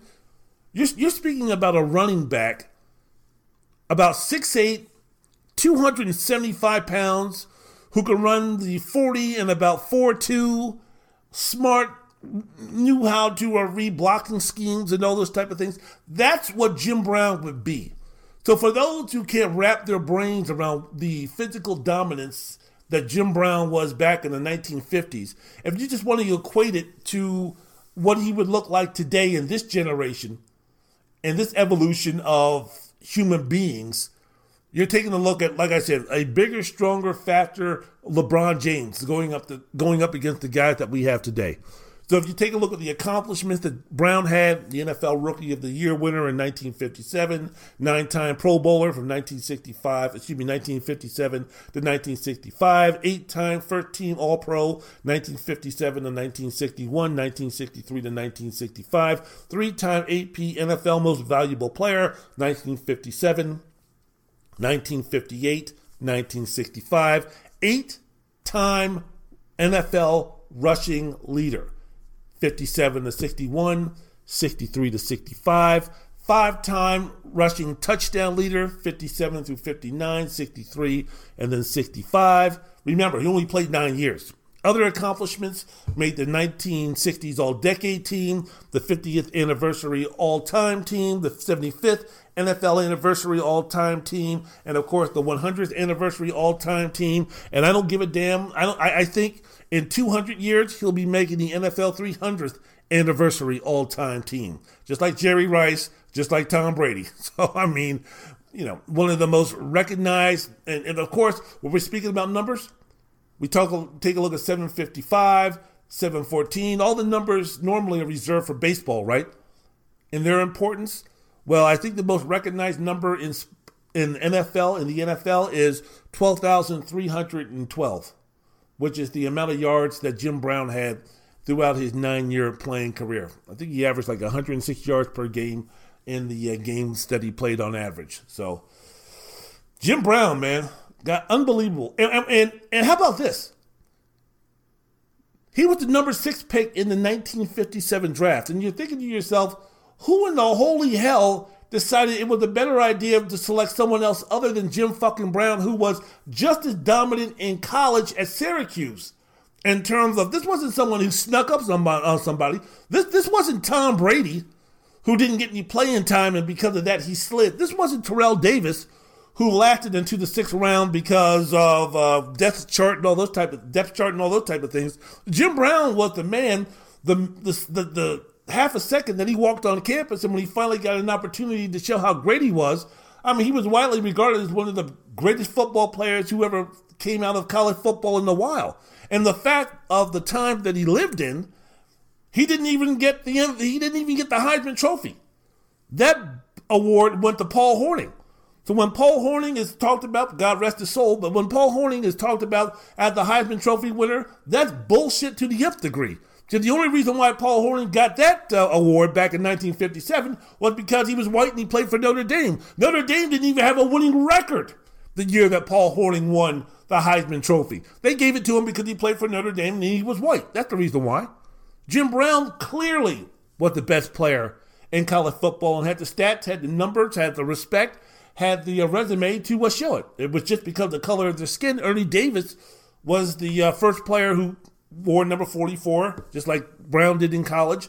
1963, 62, somewhere around there, I think. He was the first black player to win the Heisman Trophy. But Jim Brown, by a country mile, should have won that. So coming into the draft, he was drafted number 6 by the Cleveland Browns. again, you would think this would be a no-brainer in terms of who would you select number one. But Paul Hornung was picked number one. Then there was John Arnett. Yeah, me neither. I don't know who he is. John Brody, Ron Kramer, Kramer versus Kramer, and then Len Dawson. All those guys. And look, Horning's in the Hall of Fame. Len Dawson's in the Hall of Fame. Horning won the Super Bowl. Len Dawson won the Super Bowl. Arnett, Brody, Kramer, they all made Pro Bowls. But are you going to compare any of those guys to Jim Brown? Are you going to justify, oh, yeah, okay, well, I can see where they were coming from. If could you imagine Jim Brown on the Green Bay Packers with Vince Lombardi? Jeez. So, yeah. Jim Brown, unbelievable. And you also have to think, in sports history, that Jim Brown had the greatest final season in team sports history in this country, if you really think about it. He last played, he was 29 years old. His last season was 1965. That season he won his third MVP. He ran for 1,544 yards, which was the second highest of his career. He averaged 110 yards per game, which was third highest in his career. And he scored 17 touchdowns, which tied the most for his career. And he led Cleveland to an 11-3 record in the NFL championship game where they lost to the Green Bay Packers 23-12 at Lambeau Field the year before. They had beaten the Baltimore Colts 27-0 in Cleveland in the championship game. So, man, when he retired, he retired at his peak. Now, because of the amount of money that these athletes are making today, it would be almost mind-bogglingly outrageous for someone to retire at the height of his powers. But that's never going to happen again. Yeah, Barry Sanders retired when he had an opportunity to break Walter Payton's record and everything. But Barry Sanders, I believe, was in year like 12 or 13 or something like that. And Barry Sanders was not at the peak of his powers. Calvin Johnson, he retired from the Lions because he got tired of the organization and losing. He was past the peak of his career. Got to remember, Jim Brown was right in his prime. Not slightly past, not 2 years past, not past, but yet he's still good. No, Jim Brown was at his peak, was at his best. And he decided enough was enough. It would have been like Jordan. Well, Jordan retired and he came back. But if Jordan would have stayed retired, the first time he quit, or the first time he wanted to go ahead and play baseball, if he just would have done that and never played basketball again, that's the only thing that could equate to what Jim Brown did. Unflippin' believable. So when he retired, he was the league's record holder in single season yards, most yards in a single season. He had 1,863 in 1963. He was the career rushing leader with 12,312 yards, as well as the all-time leading rusher in touchdowns. He had 106, total touchdowns 126, and all-purpose yards 15,549. And was the first player to reach 100 yards, 100 rushing touchdowns. I think that lasted until LaDainian Tomlinson went ahead and broke it. So basically, Jim Brown was the Wilt Chamberlain of the NFL. Just as dominant, just as strong, numbers put up ridiculous, all those type of things. And when you speak about if that legacy wasn't enough, what made him even greater, what made him an American icon, what made him American hero despite his flaws, his personal flaws, what made him so relevant, what made him so impactful on society, not only when he was playing, but after he was playing, during his post-retirement, and the effects, positive effects that he had, the impact that he had on this environment, on this society, in this country, why it's going to be felt long after he's gone, is because of his strength, because of his conviction, because of his stubbornness. I remember listening to a story on a documentary about Jim Brown where Art Modell, of course while he was still living, told the story where Brown was out playing golf. And he was playing golf against a hustler, one of these hustling pros. And, Brown was losing money and Brown was losing, that type of thing. So Modell came to him and was like, Jim, you know that guy that you're playing golf with? He's a hustler, man. He's a pro. He's ripping you off for everything you've got. And Brown was like, I don't give a damn. I'll beat him anyway. his stubbornness, his ability to believe that, I want to get past, I'm going to get through anything. And he had one of the most successful post-football retirements in sports history, as I mentioned before, in terms of social impact.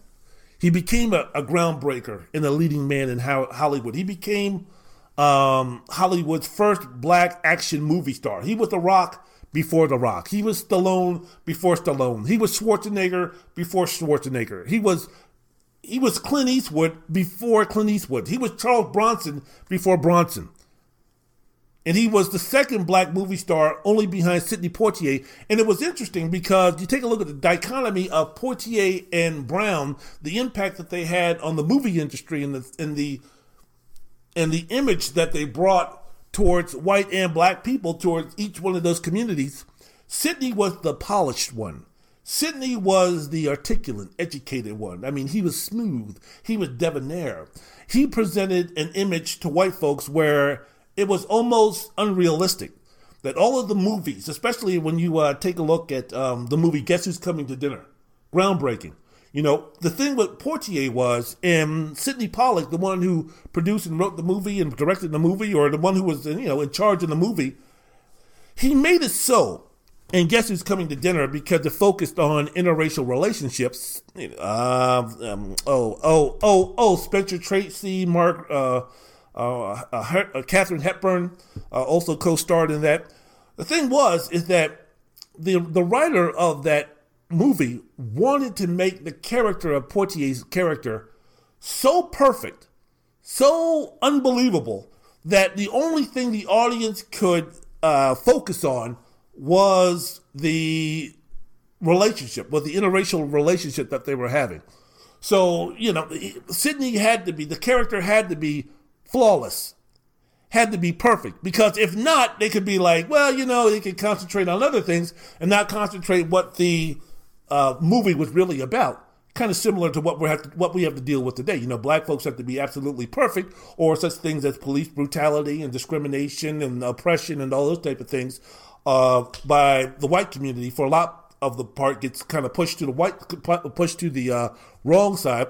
Pushed to the white side, get pushed to the background, because with every police brutality case, with every discrimination case, there's a yeah, but. Well, the guy was wearing a hoodie. Yeah, well, the guy was wearing tattoos. Well, the guy looked at him wrong. Well, the guy was a former criminal. Well, the guy was breaking the law. Well, the guy shouldn't have been on this side of the road. Well, the guy shouldn't have been doing this. Well, he could have acquiesced to the police. He should have done this. He should have done that. Well, he was a former drug dealer. Well, he used drugs. Well, he didn't pay child support. Well, he was divorced. Well, he got a C when he was in the 6th grade in a science class. I mean, too many white folks are going to come up with something to excuse or to mitigate or to justify why this black person was discriminated against. No, the police shot him 15 times, even though he didn't have a weapon and he had his hands up. It wasn't because the police were being racist. I mean, the police have a tough job. The police are, their lives are in danger all the time. And the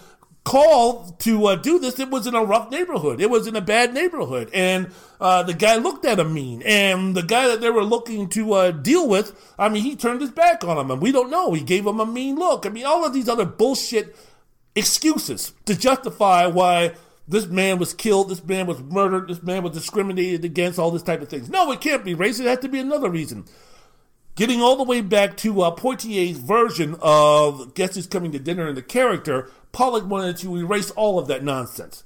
So no, you couldn't get on him for this. No, you couldn't mitigate it for that. No, you couldn't make an excuse for this, that, and the other. He had to be perfect. So those are the type of roles that Poitier had to play, especially when he was dealing with white folks. If you remember the fantastic, unbelievable, tear-jerking movie Patch of Blue, starring Elizabeth Hartman, where Hartman was a blind girl who was being abused by Shelley Winters, who won an Oscar, and she was befriended by Poitier, and, they fell in love, or she fell in love with him, and Poitier's like, well, I don't think that's really a good idea, because she's like, why? Because you're colored? And he's like, well, how did you know that? And she was like, I don't give a damn if you're colored or not, you're a great guy, and I'm in love with you, and this, that, and the other. So it was always a situation where Poitier, to make it acceptable to white folks, had to be perfect. Now, this is nothing to take away from Portier, all-time great actor, pioneer, all of those type of things. But he had to play a certain role that got to get his foot into the door. Jim Brown, on the other hand, he played that action hero. He played the guy that was going to whoop some ass and take the names and whoop up on Whitey and don't give a damn. He was a badass. He played that role. He played roles that were more, shall we say, urban. And because of that. So, he played characters that were far from perfect. So you got that dichotomy in terms of which one did you want? Did you want the Portier version or do you want the Jim Brown version? In fact, the black community back in 1967, if you remember, and if you do remember, boy, are you old. But in 1967, Portier had 3 films. Heat of the Night, Guess Who's Coming to Dinner, and To Serve with Love. 3 of the best movies I think I've ever seen. After 67, the black community, I think it was Ebony Magazine or a black publication, just gave a scathing report or just a scathing story on Sidney Poitier, talking about, he's just, basically he's a flunky for the white man. He's playing white type characters and he's playing unrealistic characters and he's putting us in a bad light because, he's playing these characters where he's perfect. And these white folks who don't know anything about black folks expect us to be perfect. And when we're not perfect, that just adds more to the discrimination. You got to remember, this is 1967. So it just adds on more to the discrimination. And they totally ignored the fact that the contributions that Portier made to the civil rights movement and just how hard he had to fight, scratch and claw just to be in the position that he was and the characters and the roles that he got to put himself in those type of positions. The article completely ignored those type of things and basically just destroyed him for the roles that he was taking. And they compared him to Jim Brown. Like, no, see, unlike, Jim Brown, where Jim Brown is playing these characters which are much more relatable to black folks and this, that, and the other, and speaks more about what black folks are all about. Portier is negative. So, it was another deal where Brown, just like Portier, when he would go onto these sets, whether it be the Dirty Dozen or any of these other, big-time budget promotions and movies, was a situation where he was the only black person on the set. And when I'm talking about black person on the set, I'm talking about black person in the area. There weren't nothing. Camera people, gophers, nothing in terms of black folks anywhere near Hollywood doing anything in Hollywood. Production assistants, nothing. So when Jim Brown, just like Portier, got to the scene, he was like, okay, there's no black folks here except for me. This has got to change, and I'm going to change it. Just like he did when he was a football player. I'm going to do some things, and I'm going to change it. I'm going to use my presence. I'm going to use my impact. I'm going to use my intellect. I'm going to use my intelligence. I'm going to use the power that I have of being the baddest motherfucker on this team and on this earth to get things done. And I'm not going to be taking insults. I'm not going to be taking a backseat to nobody. So, I'm not acquiescing. I'm not going to be a good Negro. I'm not going to be that house Negro. I'm not going to just shut up and run the football. My voice concerning these matters and how we're being treated as black folks will be heard.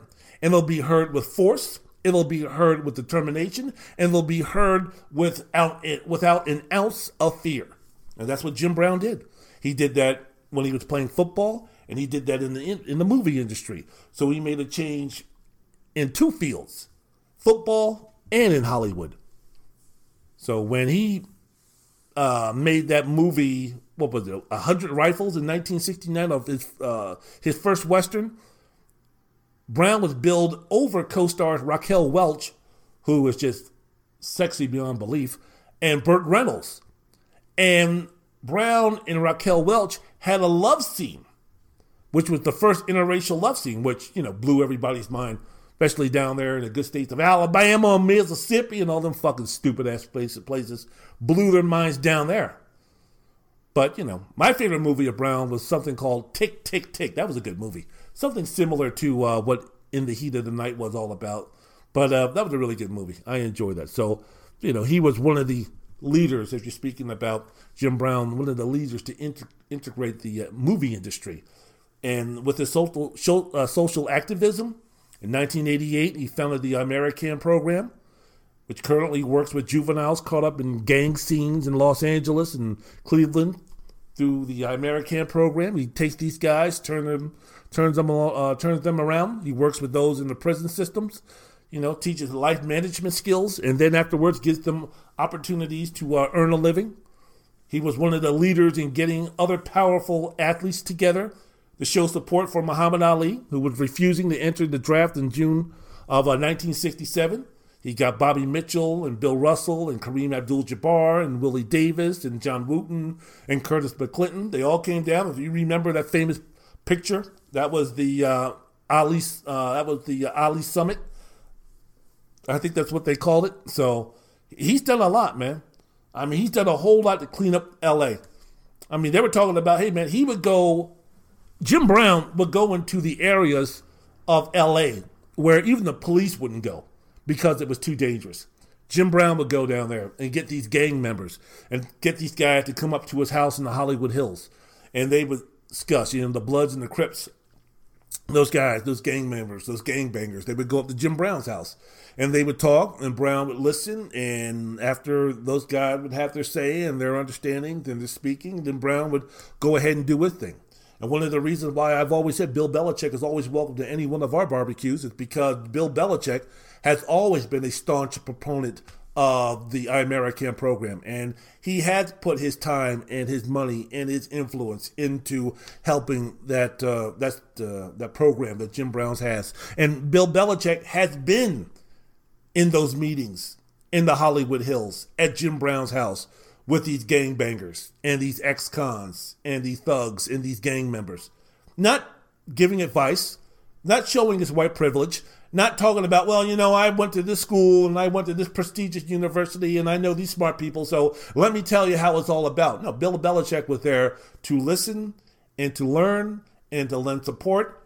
And like I said, that was before Bill Belichick became the great Bill Belichick. And even when he did, he continued to help with the American program. So, yeah, I'm always going to be down with Bill Belichick in terms of that situation. So, yeah, Bill Russell, and not only Bill Russell, but Jim Brown is a guy who huge impact with his social activism. And, yeah, he's had his missteps. He's had his mistakes. He's had domestic violence issues with women. 1965, he was arrested in his hotel room for assault and battery against an 18-year-old named Brenda Ayers, who was he was later acquitted of those charges. A year later, he fought paternity allegations that he fathered one of her children. 1968, he was charged with assault with intent to commit murder after model Eva Braun Chin was found beneath a balcony of Brown's second-floor apartment. I remember this one. This was the one where he basically threw a woman off a balcony. Not the greatest. The charges were later dismissed after Bo Chin refused to cooperate with the prosecutor's office. Yeah, I would say so. Brown was ordered to pay a $3,000 fine for striking a deputy sheriff involved in the investigation during the incident. That was the worst one. That was pretty bad. That was really horrible. But in 1999, Brown was arrested and charged with making terroristic threats toward his wife, then Monique, who's a lot younger than he is. I mean, a whole lot. Later that year, he was found guilty of vandalism for smashing Monique's car with a shovel. He was sentenced to 3 years probation, 1 year of domestic violence counseling, and 400 hours of community service, or 40 hours on a work crew, along with an $1,800 fine. Brown was like, I don't pick up trash, man. I'm Jim fucking Brown. I ain't picking up nobody's trash. So when he did that, he was sentenced to jail for 6 months, served 3. So that's Jim Brown, man. That's Jim Brown. Not perfect. I remember a story, a Cleveland Brown Plains dealer, a writer. He was doing an interview with Brown, and I think he had a female there. And I think the female said something, and Brown kind of glanced at her or glared at her and said, I don't keep you around to talk. Jeez. So it's like, geez. But the totality of his life and the things that he's done. And he's like, hey, you know what? I have made some mistakes. And the thing that I used to get on Brown about was every time these things came up, it was always the police are out to get me, white man's out to get me, everybody's out to get me. I mean, he finally come to the point that, you know what? Look, some of those were bullshit, but I do cop to some of those being my fault it was, horrible on me and this, that, and the other. So because of the work that he's done, because of all the things that he's done to help out our society, help out the communities, all right. I'll forgive, won't forget. But, the man is 85 years old, so I don't think that Jimmy B is going to be doing anything crazy anymore. And he said that he has conditioned his mind to not even go there in terms of wanting to inflict violence. Again, when you're in the physical condition that Jim Brown is in, even if you do get superheated, what are you going to do unless you have some type of weapon? So, that's the deal, man. So, special dedication going out to the legend, the American icon, the great Jim Brown, and everything that he's done as an athlete, as an activist, as a public citizen, everything that he's done. A remarkable life. Absolutely remarkable life. All right, man, I'm done. Finally. Taking a look at these tour dates. Oh, I forgot to mention the tour dates.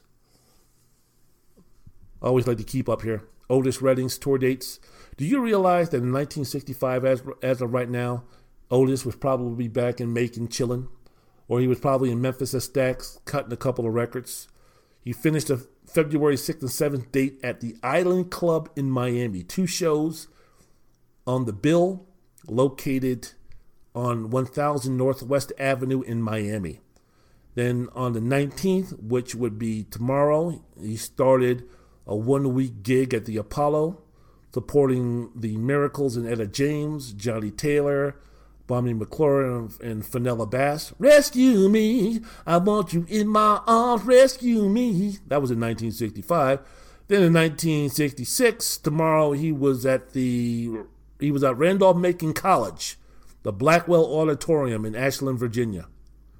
So the itinerary for the show, this was interesting.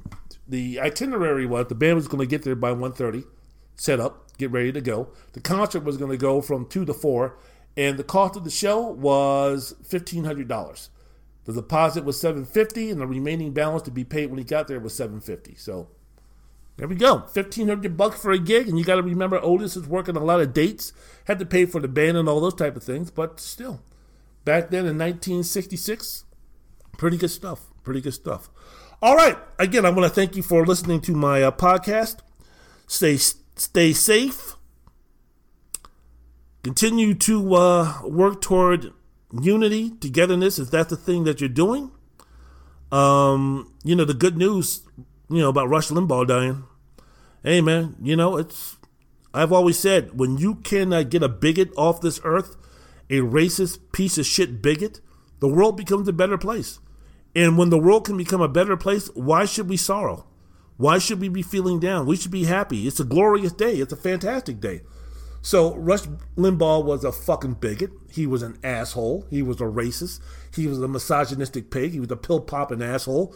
So who did nothing except to ingratiate himself and get himself rich off the fools of others, off the, counting the fools that believe the bullshit and the racist shit that he said. So when someone like that dies, why should anybody feel sad? Why should anybody feel down and out? Not a time for sorrow. It's a time for celebration. I was one happy motherfucker, and when I found out my day was made when I found out that motherfucker died. Fuck him. Rest in piss, you piece of shit motherfucker. Hopefully a couple more of your clowns will follow you. So there you go. So that's the end of the show as I speak about unity and harmony. Hey, you know what? That became a lot better. Our chances just became a lot better now that asshole is burning in hell where he belongs. All right. I want to thank you very much for listening to my show. Hey, you know what? Listen to my podcast. And when you listen to my podcast, rate, review, and subscribe, whether it be on Apple iTunes or anywhere where you listen to your podcast. I got a unique podcast here. It's entertaining, thought-provoking, insightful, long-winded, all of those things. So go ahead and do that. Download, subscribe, rate, review my podcast. Because let me tell you something as I end. If you don't do those things, if you do not download and subscribe and rate and review my podcast, if you don't, you'll make me angry. You'll make me very angry. And please, don't make me angry. You wouldn't like me when I'm angry. Music.